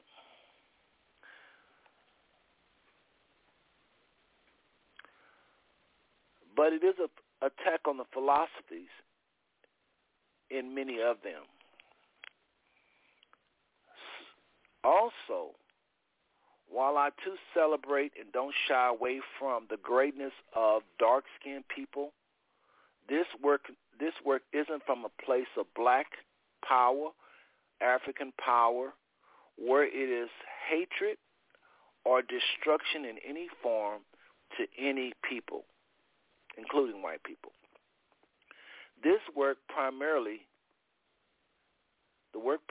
goal is to destroy lies, deception, and ignorance with truth while leaving people intact. When there is talk of dark-skinned people being empowered, it's addressing ignorance, lies about so-called black people. One more time. When there is talk of dark-skinned people being empowered, it's addressing ignorance and lies about so-called black people. Don't confuse that, y'all. So this book is not about putting down so-called white people on any page. With any lie, the truth has to be told, or else a distortion is created. A handicap is developed, or people will be mistreated. Lastly, if you think or perceive hatred from the author, please note you may be misunderstanding the author's heart. Perhaps you are skipping segments of the book or not really processing what you're reading. Never do the author intend to disrespect human blood in this entire work. Okay? That is, again, end quote, that is, again, what this work is and what this work isn't, the beginning of chapter 1. All right? All right, we're right at 11 minutes, so let me go ahead and go a little further. All right, so now I want to get into working definitions. Working definitions. Tell y'all what, let's do this because I've been going a while. Let's hear from Brother Kenwin and Brother Purcell on what I've said so far about the giant. I really want them to comment on that, and I don't want to get too far. So, Brother Kenwin, your line is open. Go ahead and give me a 3-minute. I'm going to put you on the timer about what you felt about the giant that I was just describing. And, Brother Purcell, your line is open now as well. You can go after Brother Kenwin again. Anything you've heard in this session, please. Okay. Yes, I just kind of want to kind of add to it, or a question, just a question to just be thrown out there was this giant that you envisioned, this white supremacy, and kind of got us all under this trance. My question is, once we break free from that, how exactly do you see, from your point of view, us changing the world going forward? All right, I pass the mic. Okay, well, you only went for like a minute, so let me try to answer it really quick before we go to Brother Purcell. It's very simple, Brother Kenwin. There are all types of people living their lives on this earth, and they're outside of the sphere of white supremacy, the atmosphere of white supremacy. There's all types of ways of looking at everything outside of what white people say. There's all types of people in India, Australia, Papua New Guinea, all parts of Africa, Central America, South America, doing business, talking about the Most High, talking about even the Israelites, who are the Israelites. There's all types of perspectives outside of what Catholicism have control over. We just need to listen to voices outside of white supremacy. And by white supremacy, I'm not talking about white people. I'm talking about black people that's puppets for white people. People forget there's so-called whites are 8% of the world's population. And transcriber, this is not to go in the book. I'm just answering this brother's question. People forget there's a whole world, 92% people out here living their life outside of the atmosphere of white supremacy. I know it's everywhere, but there's a lot of thoughts and behaviors outside of white supremacy.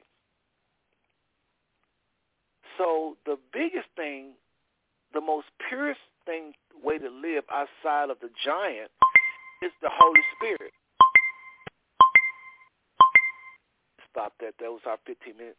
Some did it a little earlier. But brothers and sisters, please hear Brother Kenwood. That was powerful what he asked. How do you live outside that giant? It's the Holy Spirit. The Holy Spirit's going to have you look at everything different. The Holy Spirit is not a white supremacist. Satan was given this revelation. Satan was, I should say, the so-called whites was given this revelation by Satan, and they promoted it throughout the whole world. Those in power I'm talking about, not the little old white guy living next door to you. He in the same boat as we're in, same class we was in. So how do we break out of it? You need to, number one, be led by the Holy Spirit. That's the best way. That's number one. That's the best this book has to offer. Is be led by the Holy Spirit. Seek the Father as to how. Sometimes I ask this question, Brother King, when I'm coming to Purcell. I wake up and I live throughout my day and I say, Father, how do I look at this? How do I live? What am I supposed to be doing today? We live in America, man. We get up, go to work, and we just certain way we look at stuff with entertainment. Me and my wife one day looked at each other. We was just every one of our movies. We always liked these CIA type of espionage type of movies where people getting shot. And we just went to a movie one day, and there was just so much killing, we got up and left. What did we turn into, man? What are we doing? What are we supposed to do? How are we supposed to work? Where we work? How long you work? How many days you work? How many days you take vacation? Do you take vacation? How do we look at eating food? How do we raise kids? We just have to question every single thought we get throughout the day. And let the Holy Spirit lead us. If you're one of those carnal people, you don't even know what I'm talking about with the Holy Spirit, follow other cultures. Look at other movies outside of Hollywood. And even Bollywood, because Bollywood is too influenced by Hollywood. But just look at Nollywood. That's Nigeria. I mean, just look at all types of other people's expressions in life. Get outside of what white people say. And if you listen to me and you're so-called white, you need to pay heed to what I'm saying even more. And what's crazy is that's who really want to do it more than black people. White people know they're not all that. Again, they're not white supremacists unless they're very ignorant. There's some ignorant white people ignorant enough and just don't know to really. They really are white supremacists. They actually believe that their poop don't stink. But most whites that are educated do not buy into white supremacy as far as believing it. They just act it out, go along with it for white privilege. So, Brother Kenwood, hopefully I'm answering your question. It's the Holy Spirit. It's always going to end up in the Holy Spirit. He is the one that's going to lead and guide us to all truth. And if you can't hear the Holy Spirit while you're learning to hear the Holy Spirit and being guided by the Holy Spirit, try to listen to other voices. I tune into other podcasts of people that don't even live in America. I don't want to hear black people in America because they're full of white supremacy, even though they think they're not. People think because they're doing all this black cause, that, black power, I'm over here and I don't like them crackers. They think they're exempt. You're not exempt. You're not exempt. Look at Angela Davis. No disrespect. But everybody thought she was so black power, ended up being a lesbian married to a white woman. There's nothing wrong with marrying white people. What I'm trying to say is examine her life really careful. Listen to Angela Davis. That was the image of black power. I'm not picking on her because you can marry whoever you want to marry. I think you should marry of the same sex, of course. But point is, who would ever thought that? All this greatness you see black people have, and then you turn around and you pick. Now, if you're raised in Nevada somewhere, or not Nevada, but Idaho somewhere, that's all you know is white people, I can't fault you for marrying whites. There's nothing wrong with that. They're people. They're humans. But there's something wrong when everybody you know is dark-skinned, and all of a sudden you see a one white person, you just go marry him. And I'm not knocking her. Maybe it's real love. I can't really knock her. I have to see and live with them to see is it white supremacy. But what I'm saying, a lot of our scholars that call themselves pro-black, turn around and marry whites. It's nothing wrong with that, but it's like it's kind of abnormal in a way because of the way you brought up. Now, if that's all you around is whites, you better love everybody, and you may fall in love with them, and that's okay. It's beautiful. Love is love. I respect it all. I'm not against interracial, so-called, and it's not even a race based on color, so technically you're not even interracial. But my point is, I'm trying to show you something, brother. We have to be led by the Spirit. We are sick people. We are sick people. Y'all think this is some way to get in the chapter on sexuality. I guarantee you, that's going to get a whole lot of folk. What do you fantasize about? When nobody's around and it's just you and your brain, what's in your mind and why is it there? Why, when we're rich, we prefer white women? Why don't we get away from all these boundaries and all these limits and we get money? Why is the first pick a white woman or somebody look like a white woman? I'm telling you, we're sick with this. Brother Purcell, your line is open. 3 minutes, brother, please. Well, Seth, I won't go for 3 minutes because you are notorious for having me come on or having me queued up. And then you go, and then you go, and then you go, and then you go, and then I forget what I was going to say. So what you got? Hold on. What you got to do with that, brother? You on blog. You're blogging now. You're a blogger. Write it down. You got to write it down like everybody else. You should be listening to these shows with pen and paper because we need you, brother. We need everything you think of. Go right ahead. Because I have no left hand right now, and I'm left-handed. You got to write with your right hand. Don't start using that excuse. Anyway, you wasted my time. Let me go say what I'm going to say that I do remember. Now, what I was going to say is, it's my boy Seth, y'all. Don't think we tripping.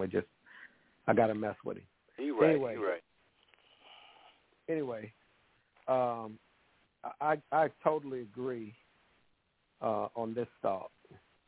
I agree that white supremacy is under the guise of demonic rule.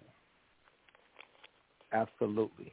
I also agree that we must be led of the Holy Ghost. I think on our last show, I made that point as clear as I could.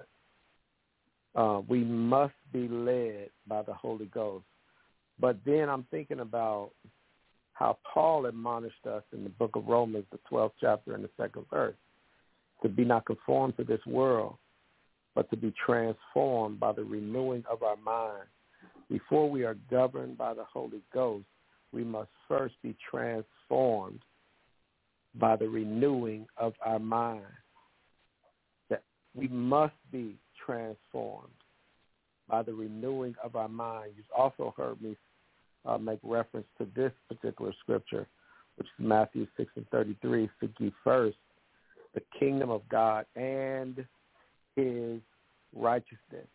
It is so important for us to be in right standing with the Father, because all of this stuff, it said at the very end of the clause that all other things shall be added.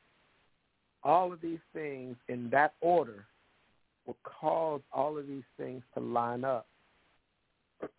But it is absolutely necessary that we are transformed by the renewing of our mind. How do we do that? We have to consult the Word of God. We have to be governed by the Spirit of God, which is the Holy Ghost. We have to be governed by him, which is why I say every morning when I wake up, good morning, Holy Spirit. Lead me and guide me into all of the truth that you have for me today. And I was messing with you when I said I'm not a white supremacist, and I wasn't saying that based on quote unquote race either. But I do understand where you're coming from when we started talking about that years ago. Of course, I was totally oblivious to all of this prior to meeting you. Trust me when I tell you. So you've opened up a whole area of understanding in my mind that I didn't even know existed. So that alone should get you about 10,000 copies sold right there.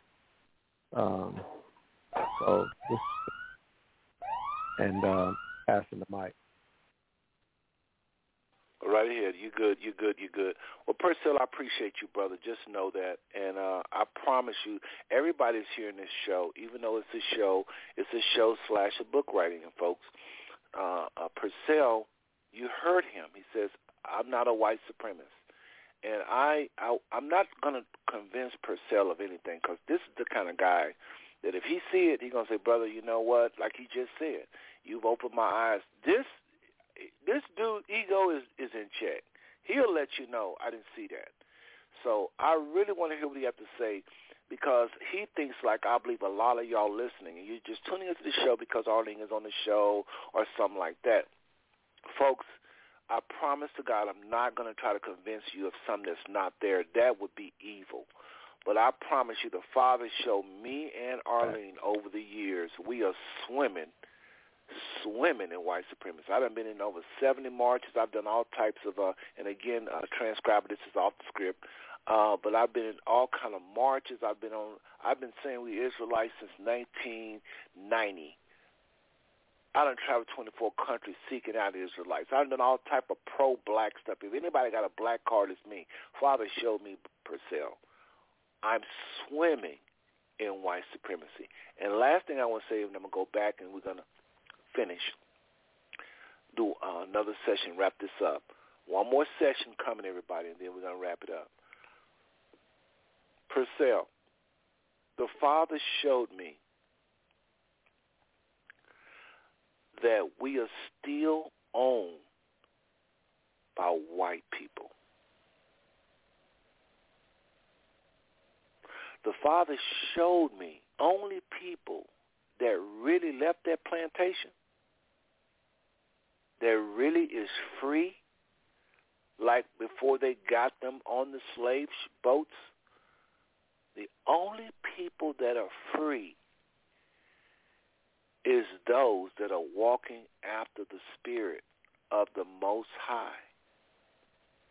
Just because you're rich and you're flying around, jet setting, going to different nations and free, and they got all this dough, you're just a rich nigga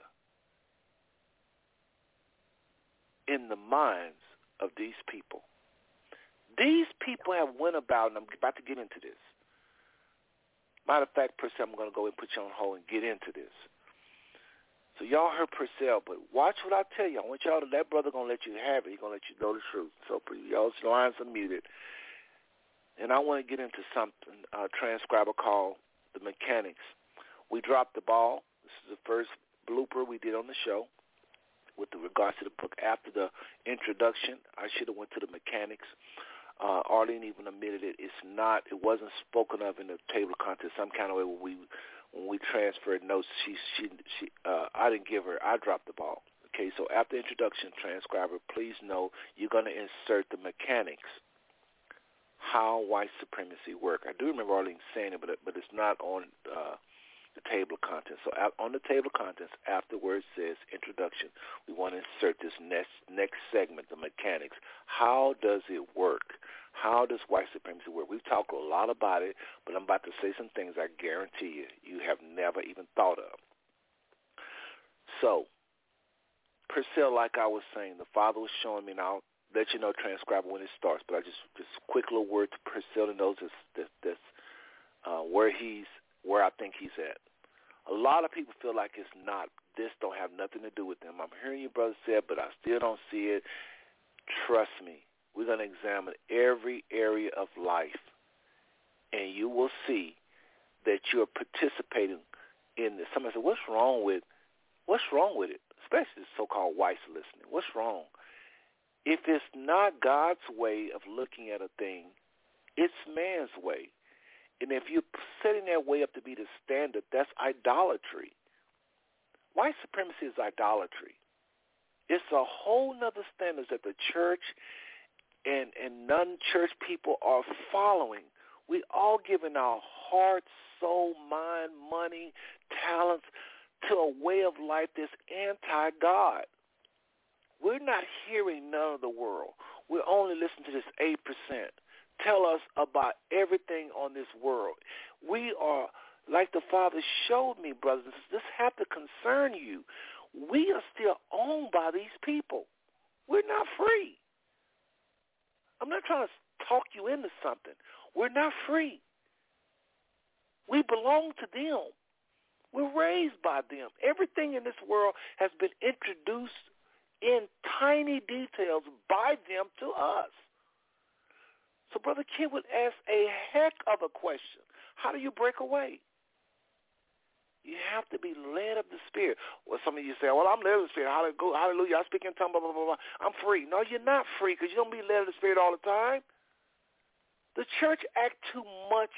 The church is in too deep in white supremacy to be hollering by they free through the Holy Spirit. You can't be walking by the Holy Spirit and empowering white supremacy at the same time. Christians are buying skin bleaching. Christians are talking out of the side of their mouth trying to be white. Christians are trying to live around all white neighborhoods talking about black folks. Christians are saying words like nigger. Still saying nigger, trying to glorify somebody is in nigger versus it's Christians. We're not led by no Holy Spirit. We belong to these people. Folks, if you listen online, remember, in order to keep listening to the show, you have to call the phone number. We're wrapping up. It's the last session. You have to call the phone number, 914-205-5590. At 10 o'clock, those of you listening online, it's going to cut off. What you have to do is wait till the show ends. We're going to roll over a little bit, but I would say probably going to roll over about 15 minutes. Next 15 minutes we should be done. Comments from our co-host will wrap up. So what time is it now? About 10. We're probably going to wrap up about 10:15, get final comments from the co-host. If you want to hear all that, you've got to call that phone number, 914-205-5590. All right? I really appreciate y'all listening to the Five Smooth Stone Network tonight again, where we're talking about the systemic lies of white supremacy, our world's rooted religion. We're doing it live. Arlene is in the house. We're doing it live. We are just have one more session. So to the transcriber, what I would like for you to do after the introduction is apply this section here called the mechanics, how white supremacy works, okay? So we'll start our timer right about now. Again, after the introduction, we want to add this, the mechanics, how white supremacy works in your everyday life. The mechanics is about a system, not a people. So the people in the system, have seized the power to define. Talking about so-called whites. They have seized the power to define. Early on, when this came about, the people in the system seized the power to define. They went redefining, renaming, interpreting everything to their new standard with no regards to the past. My God, my God. One more time. These people possessed of the devil, they do not have the capacity to create this on their own. The Bible says we wrestle not against flesh and blood, but against principalities, spiritual wickedness in high places. So one more time, transcribe, I'll read this. You can add that about the Bible. Let me just reread it. Let's just start over right here. The mechanics is about a system, not a people. These people in the system have seized the power to define, renaming, and reinterpreting everything to their new standard with no regards to the past. The Bible says we wrestle not against flesh and blood, but against principalities, spiritual wickedness in high places. These people are influenced by those wickedness in high places, principalities, spiritual wickedness. Then the media must be controlled also to wash the minds of the subjects. White supremacy can only work when it goes unchallenged. When those in power of any country, including non-white countries, determine it is in their best interest to promote primarily the ideas, culture, education of the West or predominantly white-controlled countries in the name of advancement. Let me just read this again. Okay, y'all bear with me, because some of this I'm writing as we go. I literally am writing as we go some of this. One more time. White supremacy can only work when it goes unchallenged. When those in power of any country, including non-white countries, determine it is in their best interest to promote the ideas of and cultures of the West, the educations of the West, for advancements, they are possibly sentencing their own people to this evil, to this demise for many generations to come.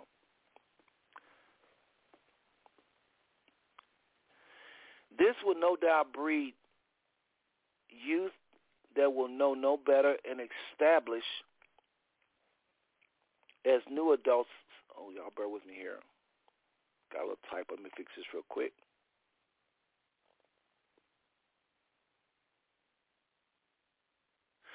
Okay. This will no doubt breed youth that will know no better and establish as new adults so-called white thought as policy. This is what's happening all over Africa and really India as well. Again, one more time, because that was powerful. This will no doubt breed youth, create youth, it's probably a better word, that will not know better and establish as new adults so-called white thought as policy. This means 92% so-called non-white people will in thought, speech, and action promote the idolatry and the evil of white supremacy. Folks, that is something right there. My. I want to also add to the whole mechanics. Just give me a second here. What is often called normal or non-combative or regular is filled with white supremacy to later cause destruction, pain, and setback for millions. What I mean by that is, oftentimes, and transcriber, this is why we're going to say this, how we're going to do this. I'll end this with saying this, and I quote, for instance, when people wake up in the morning and just simply look at a newspaper, grab a cup of coffee, they're not trying to engage in racism or anything. They're being, as I just stated, non-combative. They're being just normal. But by looking at a newspaper with your cup of coffee and just looking at the news, they are participating in racism. What I mean by that is this. When you look at the news, it's already poison against people of color. The media has gained control. The rich people have gained control of the media. They own these media outlets and so forth. And what they're doing is promoting a certain narrative. And when we're sitting there looking at the news, we're participating in racism. It's a racist slant with newspapers and the media. So when you say, I don't participate in white supremacy, I'm not a white supremacy, you're looking at the very mouth, you're looking into the bowels of white supremacy when you sit down and listen to people tell you what they say is really going on. Because what they're doing, again, is the mechanics of white supremacy. The end. When you're listening to the media in the morning, when you first get up, you get that cup of coffee, you're reading the paper, it is very much ignoring a lot of great things about so-called African Americans. It goes unnoticed, the greatness we're doing. Oftentimes in certain aspects of the newspaper, like in lifestyles and so forth, when they talk about what's positive and great, they have white faces, white people having fun doing things, and those people should be commended for what they're doing. But there are black, so-called black people doing the same exact thing, and they're ignored. Paper after paper, week after week, year after year after year after year. So they're ignoring the greatness of black people, and oftentimes what some of us do that are not good, that are horrible, that's what makes the newspapers. So foreigners come over here, for instance, I'll use them as an example. They'll look at that, and their first impression of black people after looking at the newspaper every day, they have learned to hate us. A lot of whites who've lived in this country, they know better. Even though they see things in the paper, they know they have black friends that are church going or whatever. But a lot of foreigners come over, they don't know all this, and they just read the paper and they deal with us. They read the paper and they deal with us. They look at the news, the local news, and they go to deal with us. If you do that, listen to me, brothers and sisters, especially foreigners. I cover this in my section on foreigners. They are some of the most racist people, full of white supremacy. And when we say white supremacy, as Arlene said earlier, again, this is all in the mechanics. We're talking about on one side of the coin, whites saying they're better. Well, what are they better than? On the other side of the coin, blacks are inferior. Whites is superior in thought, speech, and deed, or action or behavior. Any philosophy that says that, who are they superior over? So some of you, the other side of the coin say blacks are inferior. For every teaching that say whites are superior, there's teaching that say blacks are inferior. You can't say whites are superior. They're superior over what? Over black people. So a lot of black people listening on the sound of my voice, you may say, I still don't understand what you're saying, brother. You've been going all this time, and I still don't get it. How much do you preach that blacks are inferior? You may not ever say whites are superior. Some of y'all, as a rule, don't say that. You never even think that. But you oftentimes ridicule, put down, question, don't want to do business with, challenge, question so-called black people in business, so-called black scholars. When you see coming to the presence of a black scholar or something, you have a lot of questions, a lot of doubt, reservations, because you have bought into black inferiority. So where do you think you get that from? See, so it's one coin, two sides. There's teachers that say whites are superior, and there's other teachers that don't even say that. It just say blacks are inferior. Black people have problems. Black people got, they're this, they're that, they're this negative stuff. So where does that come from? Where does it come from? So anyway, again, this is difficult, y'all, to convey to y'all what I feel and see in my heart and spirit. and I'm trying to, under the column of the mechanics of white supremacy. One coin, two sides. One side defines the other. You can't have white supremacy unless you have it superior to something. If white neighborhoods are better, what is it better than? You have to put down the black neighborhoods. If white skin is better, what is it better than? So when you say anything, this is why I say humans are human. We're all the same. White skin, this is why in this book we're going to also talk about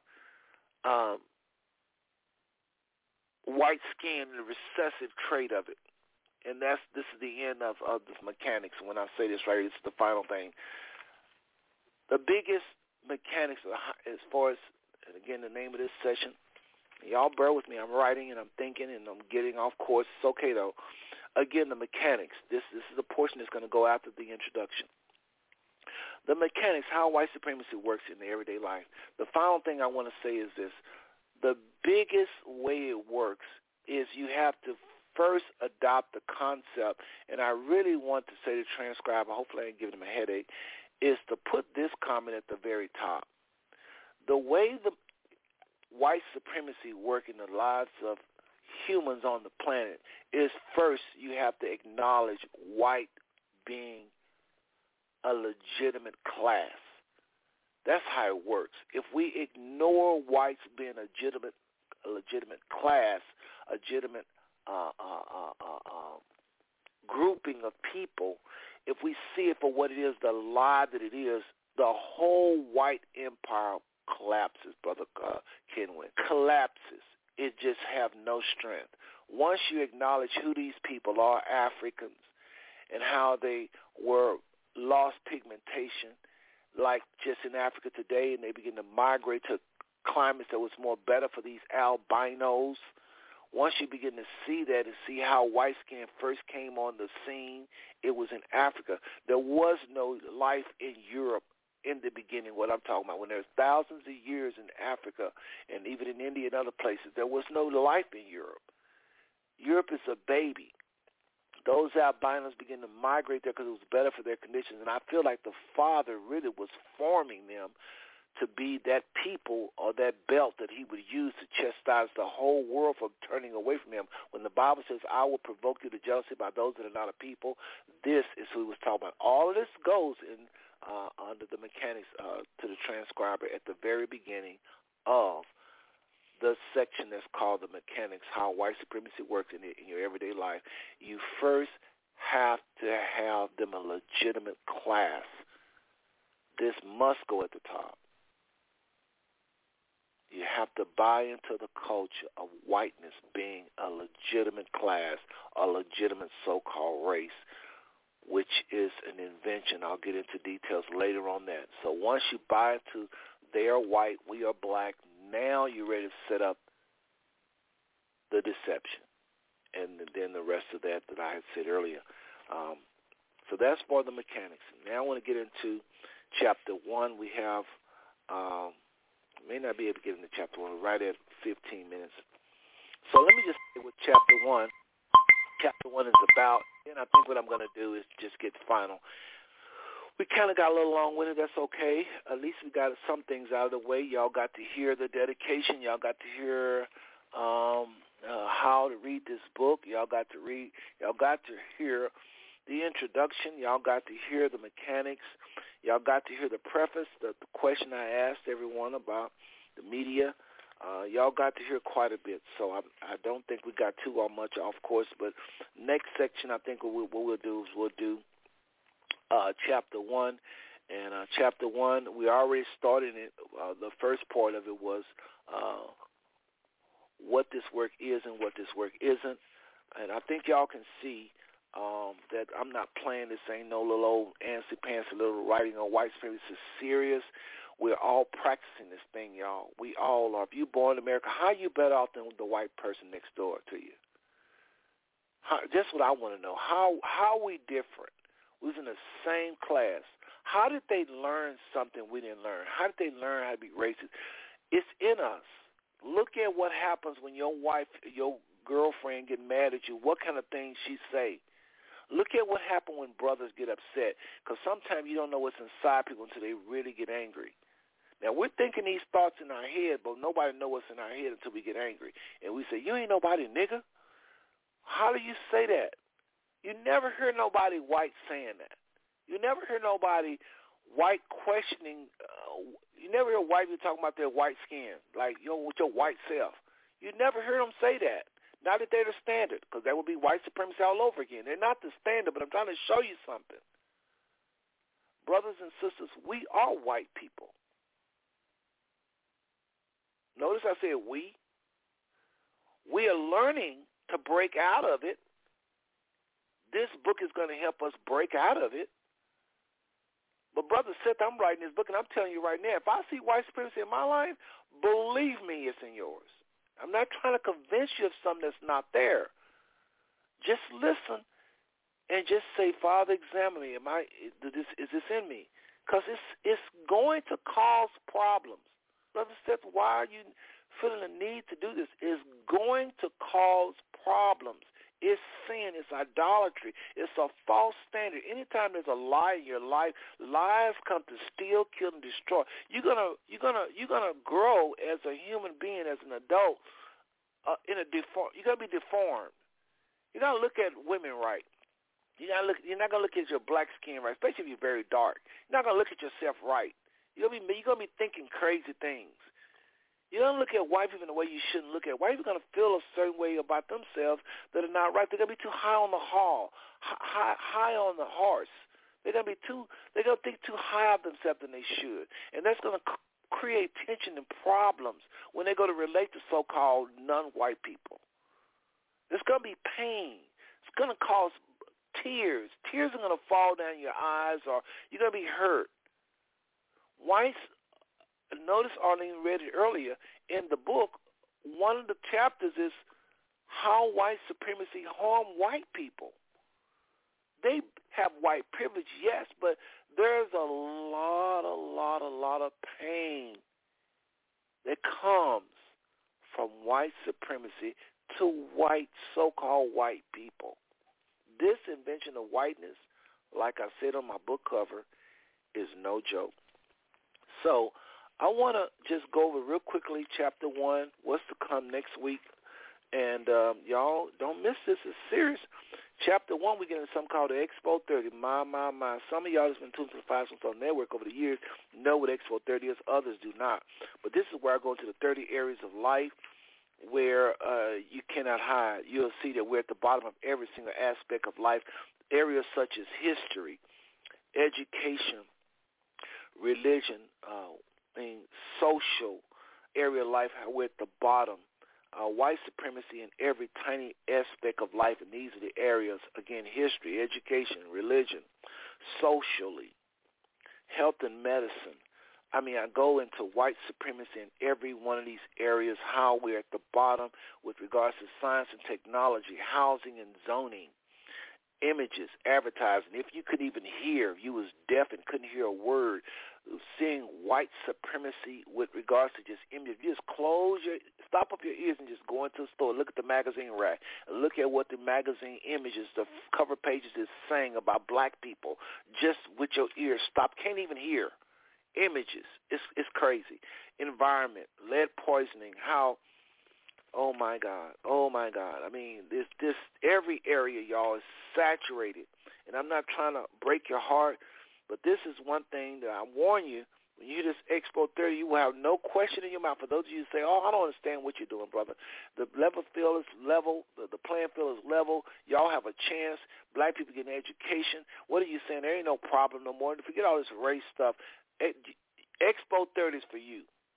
Because when you hear the Expo 30, you're going to say, oh, wow, why is that? Wow, why is that? Wow, how can that be? Wow. Every tiny aspect of life, we are at the bottom. Why is that? How can a society be so cruel? What's going on if that's the case with regards to image and advertising, environment, laws, rules, bylaws, customs, the way we do things, laws and judicial, law enforcement, correction and rehab, the prison system, when you mess up, the correction process, foreign policy, what we do in other countries. My God, what we do, foreign policy. The policy set for the countries, you will see white supremacy in that. It's like nobody else is human but Americans. We go into all these countries, we just take over there because we do want to do there. Foreign affairs. One thing to set a policy that's racist. Another thing, sometimes the policy is decent, but what we actually do in other countries, oh my God, it's crazy. What we do to other countries, non-white countries, so-called white countries do to non-white countries, you will see Satan in that for real. Policies in civil, self-esteem, community awareness, agriculture, sexuality is a killer. That's going to break. I guarantee you that's going to get a whole lot of people. They ain't going to say nothing. Nobody ain't going to say nothing. I don't expect none of my co-hosts or callers or anybody to admit that one.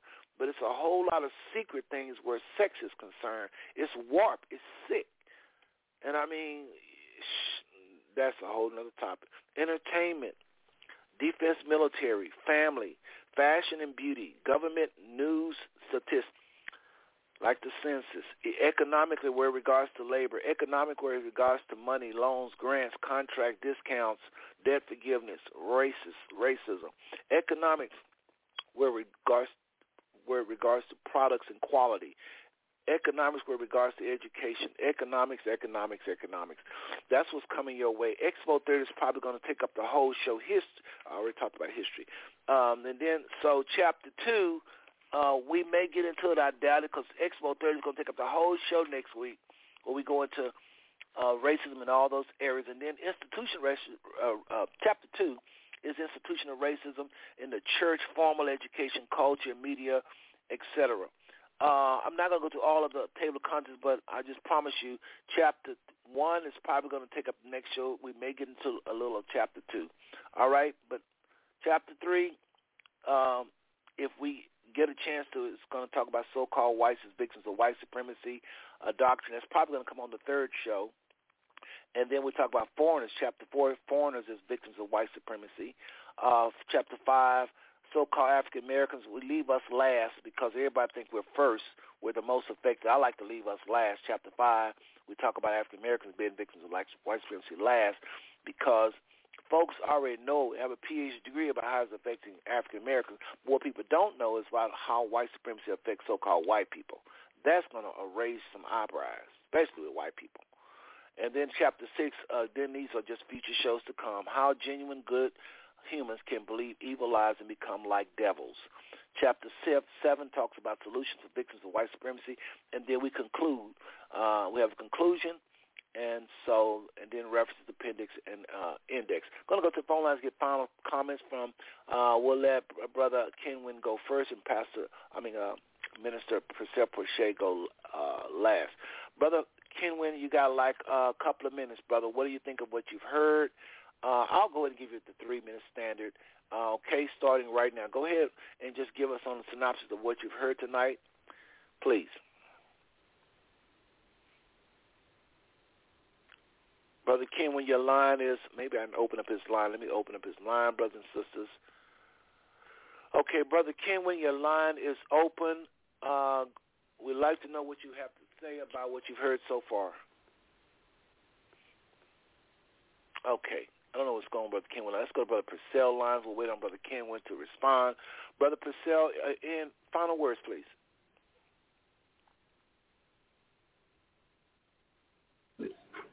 All right, sir. Don't scare me like that, y'all, with these delays. Go ahead. Any final comments, brother, please? Stuff is deep, man. Like I said, I was totally oblivious to any of this stuff until you brought it to my attention. You shine light on it. I like how you was talking about if the white neighborhood is better, what is it better than? You know, and so on and so forth. And what it made me think about was America great again. And there was never a clear distinction as to what made America great in the first place. You know, so it's a lot of murky water as it relates to this white supremacy thing. It's a lot of truth. You can see a lot of truth. It's a lot of truth in it. It's definitely a giant, if you will, uncontested, because it's gone on for so long. We've accepted the white Jesus, you know, and it's just so many things, man, that have gotten swept up under the rug. The inventions that were created by blacks that people only secretly know about. Just so many things, man. Like I said, it's deep. I'm excited. I'm excited for the book, Seth. Not necessarily something that I'll get riled up about, but it's intriguing enough to actually want to walk it out, you know. So, again, I'm excited about the book, man. I'm excited about Five Spoon Stones Network. People follow Five Spoon Stones Network, man. Y'all need to follow Five Spoon Stones Network. It's some meaty stuff and some weighty material that comes across this network. Follow us, call in, tell somebody, tell everybody, as a matter of fact, about the Five Spoon Stones Network. It's your boy, Ambassador Purcell Lindell Porsche, all the way from Cincinnati, Ohio, Salt Life Kingdom Ministries. I love you. As I tell you every week, there's not a thing you can do about it. But that's my time.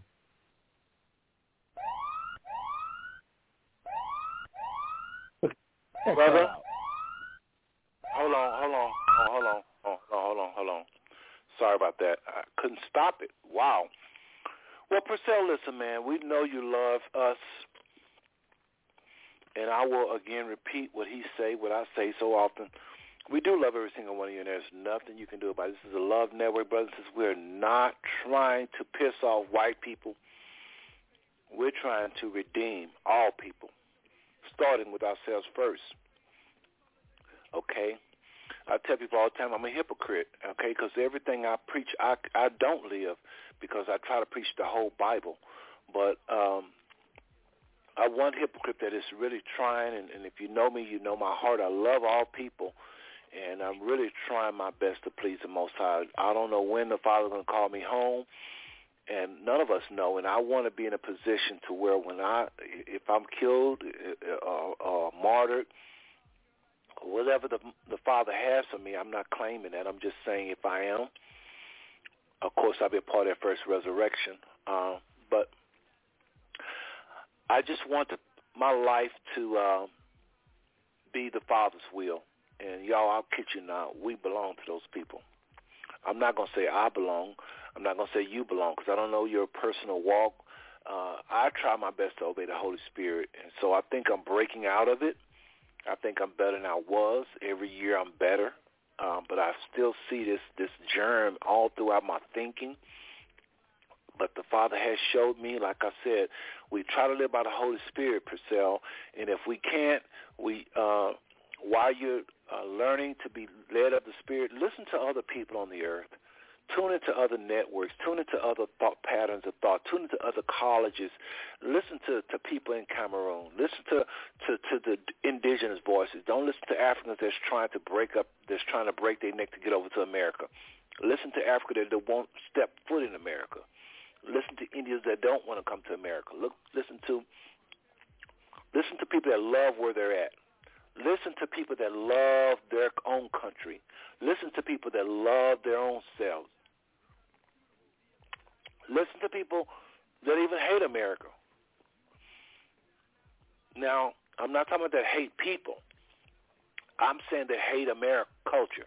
Listen to them. Listen to them. Buy their books. People that hate America, that speak against America. Listen to people that call themselves communists. Why not? What makes you think democracy is the way? That's right there is white supremacy. We've been brainwashed to think the democratic way is the way. Not necessarily. The heavens don't operate on a vote. The heavens, the closest to the earthly government like the heaven is a dictatorship. There's only one person calling the shots. And that's the Most High. So nothing wrong with dictatorship if you have a leader that's fear the Most High Yah. Nothing wrong with that. Be careful endorsing democracy, especially if most of your people are perverted. If most of your people are perverted, that's the last thing you want to do is vote. That's why we got in the situation we're in with the homosexual community and so forth, because we have a perverted society. So you don't want to have a democratic society. Brother Kenwin, last call. Brother Kenwin. Okay, I think something happened on this line. You know, folks, after you hang up after 10, you can't get back. But anyway, I've really enjoyed this. I know I've been doing a lot of talking, but brothers and sisters, I'm not playing. This is so serious, so serious. This is idolatry. This is an evil. This will rob you of your very essence as a human being to just give up your own mind and allow somebody else to dictate everything in the world to you, to redefine, like I was saying in the mechanics, redefine, rename everything and have no regards of the past. It reminds me of scripture that say,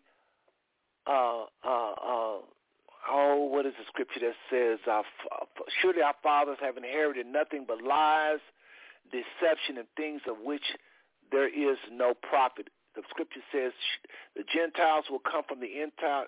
At the end of time, the Gentiles are going to come and say, surely our fathers have inherited nothing but lies, deception, and things of which there is no profit. That is your Bible. Again, that is your Bible. When the Gentiles pretty much admit to what I'm saying, surely our fathers have inherited nothing but lies, deception, and things of which there is no profit. This is what the folks are going to say, brothers and sisters. This is what these people are going to say about their culture, and that's all this book is saying. They are about nothing. I'm talking about white supremacy, not necessarily white people. That's Jeremiah 16 and 19. Jeremiah 16 and 19. Surely our fathers have inherited nothing but lies, deception, and things of which there is no profit. They truly, talking about whites. Hold on, that's not the scripture. I want to find that for y'all before I hang up. Let me just find that for you. The devil is a lie. Again, I appreciate those of you that have listened to the show intensely, searching your heart, trying to see if this. Okay, yes, I did get it right. Jeremiah 16 and 19. Again, surely our fathers have inherited lies, vanity, and things of which there is no profit. Again, Jeremiah 16, 19. The Gentiles shall come unto thee from the ends of the earth, and they will say, surely our fathers have inherited nothing but lies. That's all America's full of lies, vanity, and things wherein there is no profit. This country, America, is set up on vanity, just stuff wasting your time, wasting your life, standards and definitions of things straight from Satan. There is no real substance to Americanism. I'm sorry, I know I'm categorizing a whole lot here at the end of the show, but I'm just letting y'all know a lot of this stuff is just white supremacy. It is no better than any other country, all right? The world is in need of the Most High Yah, okay, not just America. The world is, but at least you need to listen to other voices outside of just white people. I know I'm talking a lot, brothers and sisters, but it's a lot on my head, all right? I'm going to go out with a song, and I do want to thank you again for your time. My goodness, I haven't scratched the surface. I feel like I haven't scratched the surface. But again, you've heard me, and you know that a lot of that hit y'all right in the heart because you know you're practicing some of that. Again, I love every single one of you. Like Purcell saying, there's nothing you can do about it. We'll see you on next Tuesday where we get into chapter 1 tomorrow. On Thursday. Purcell is going to be back, and Purcell and I is going to be doing a show with the McCraes. The McCraes are coming back for a part 3 dealing with angels and demons and spiritual warfare. That's Thursday. Don't miss the show. We have the McCraes in the house. Good night.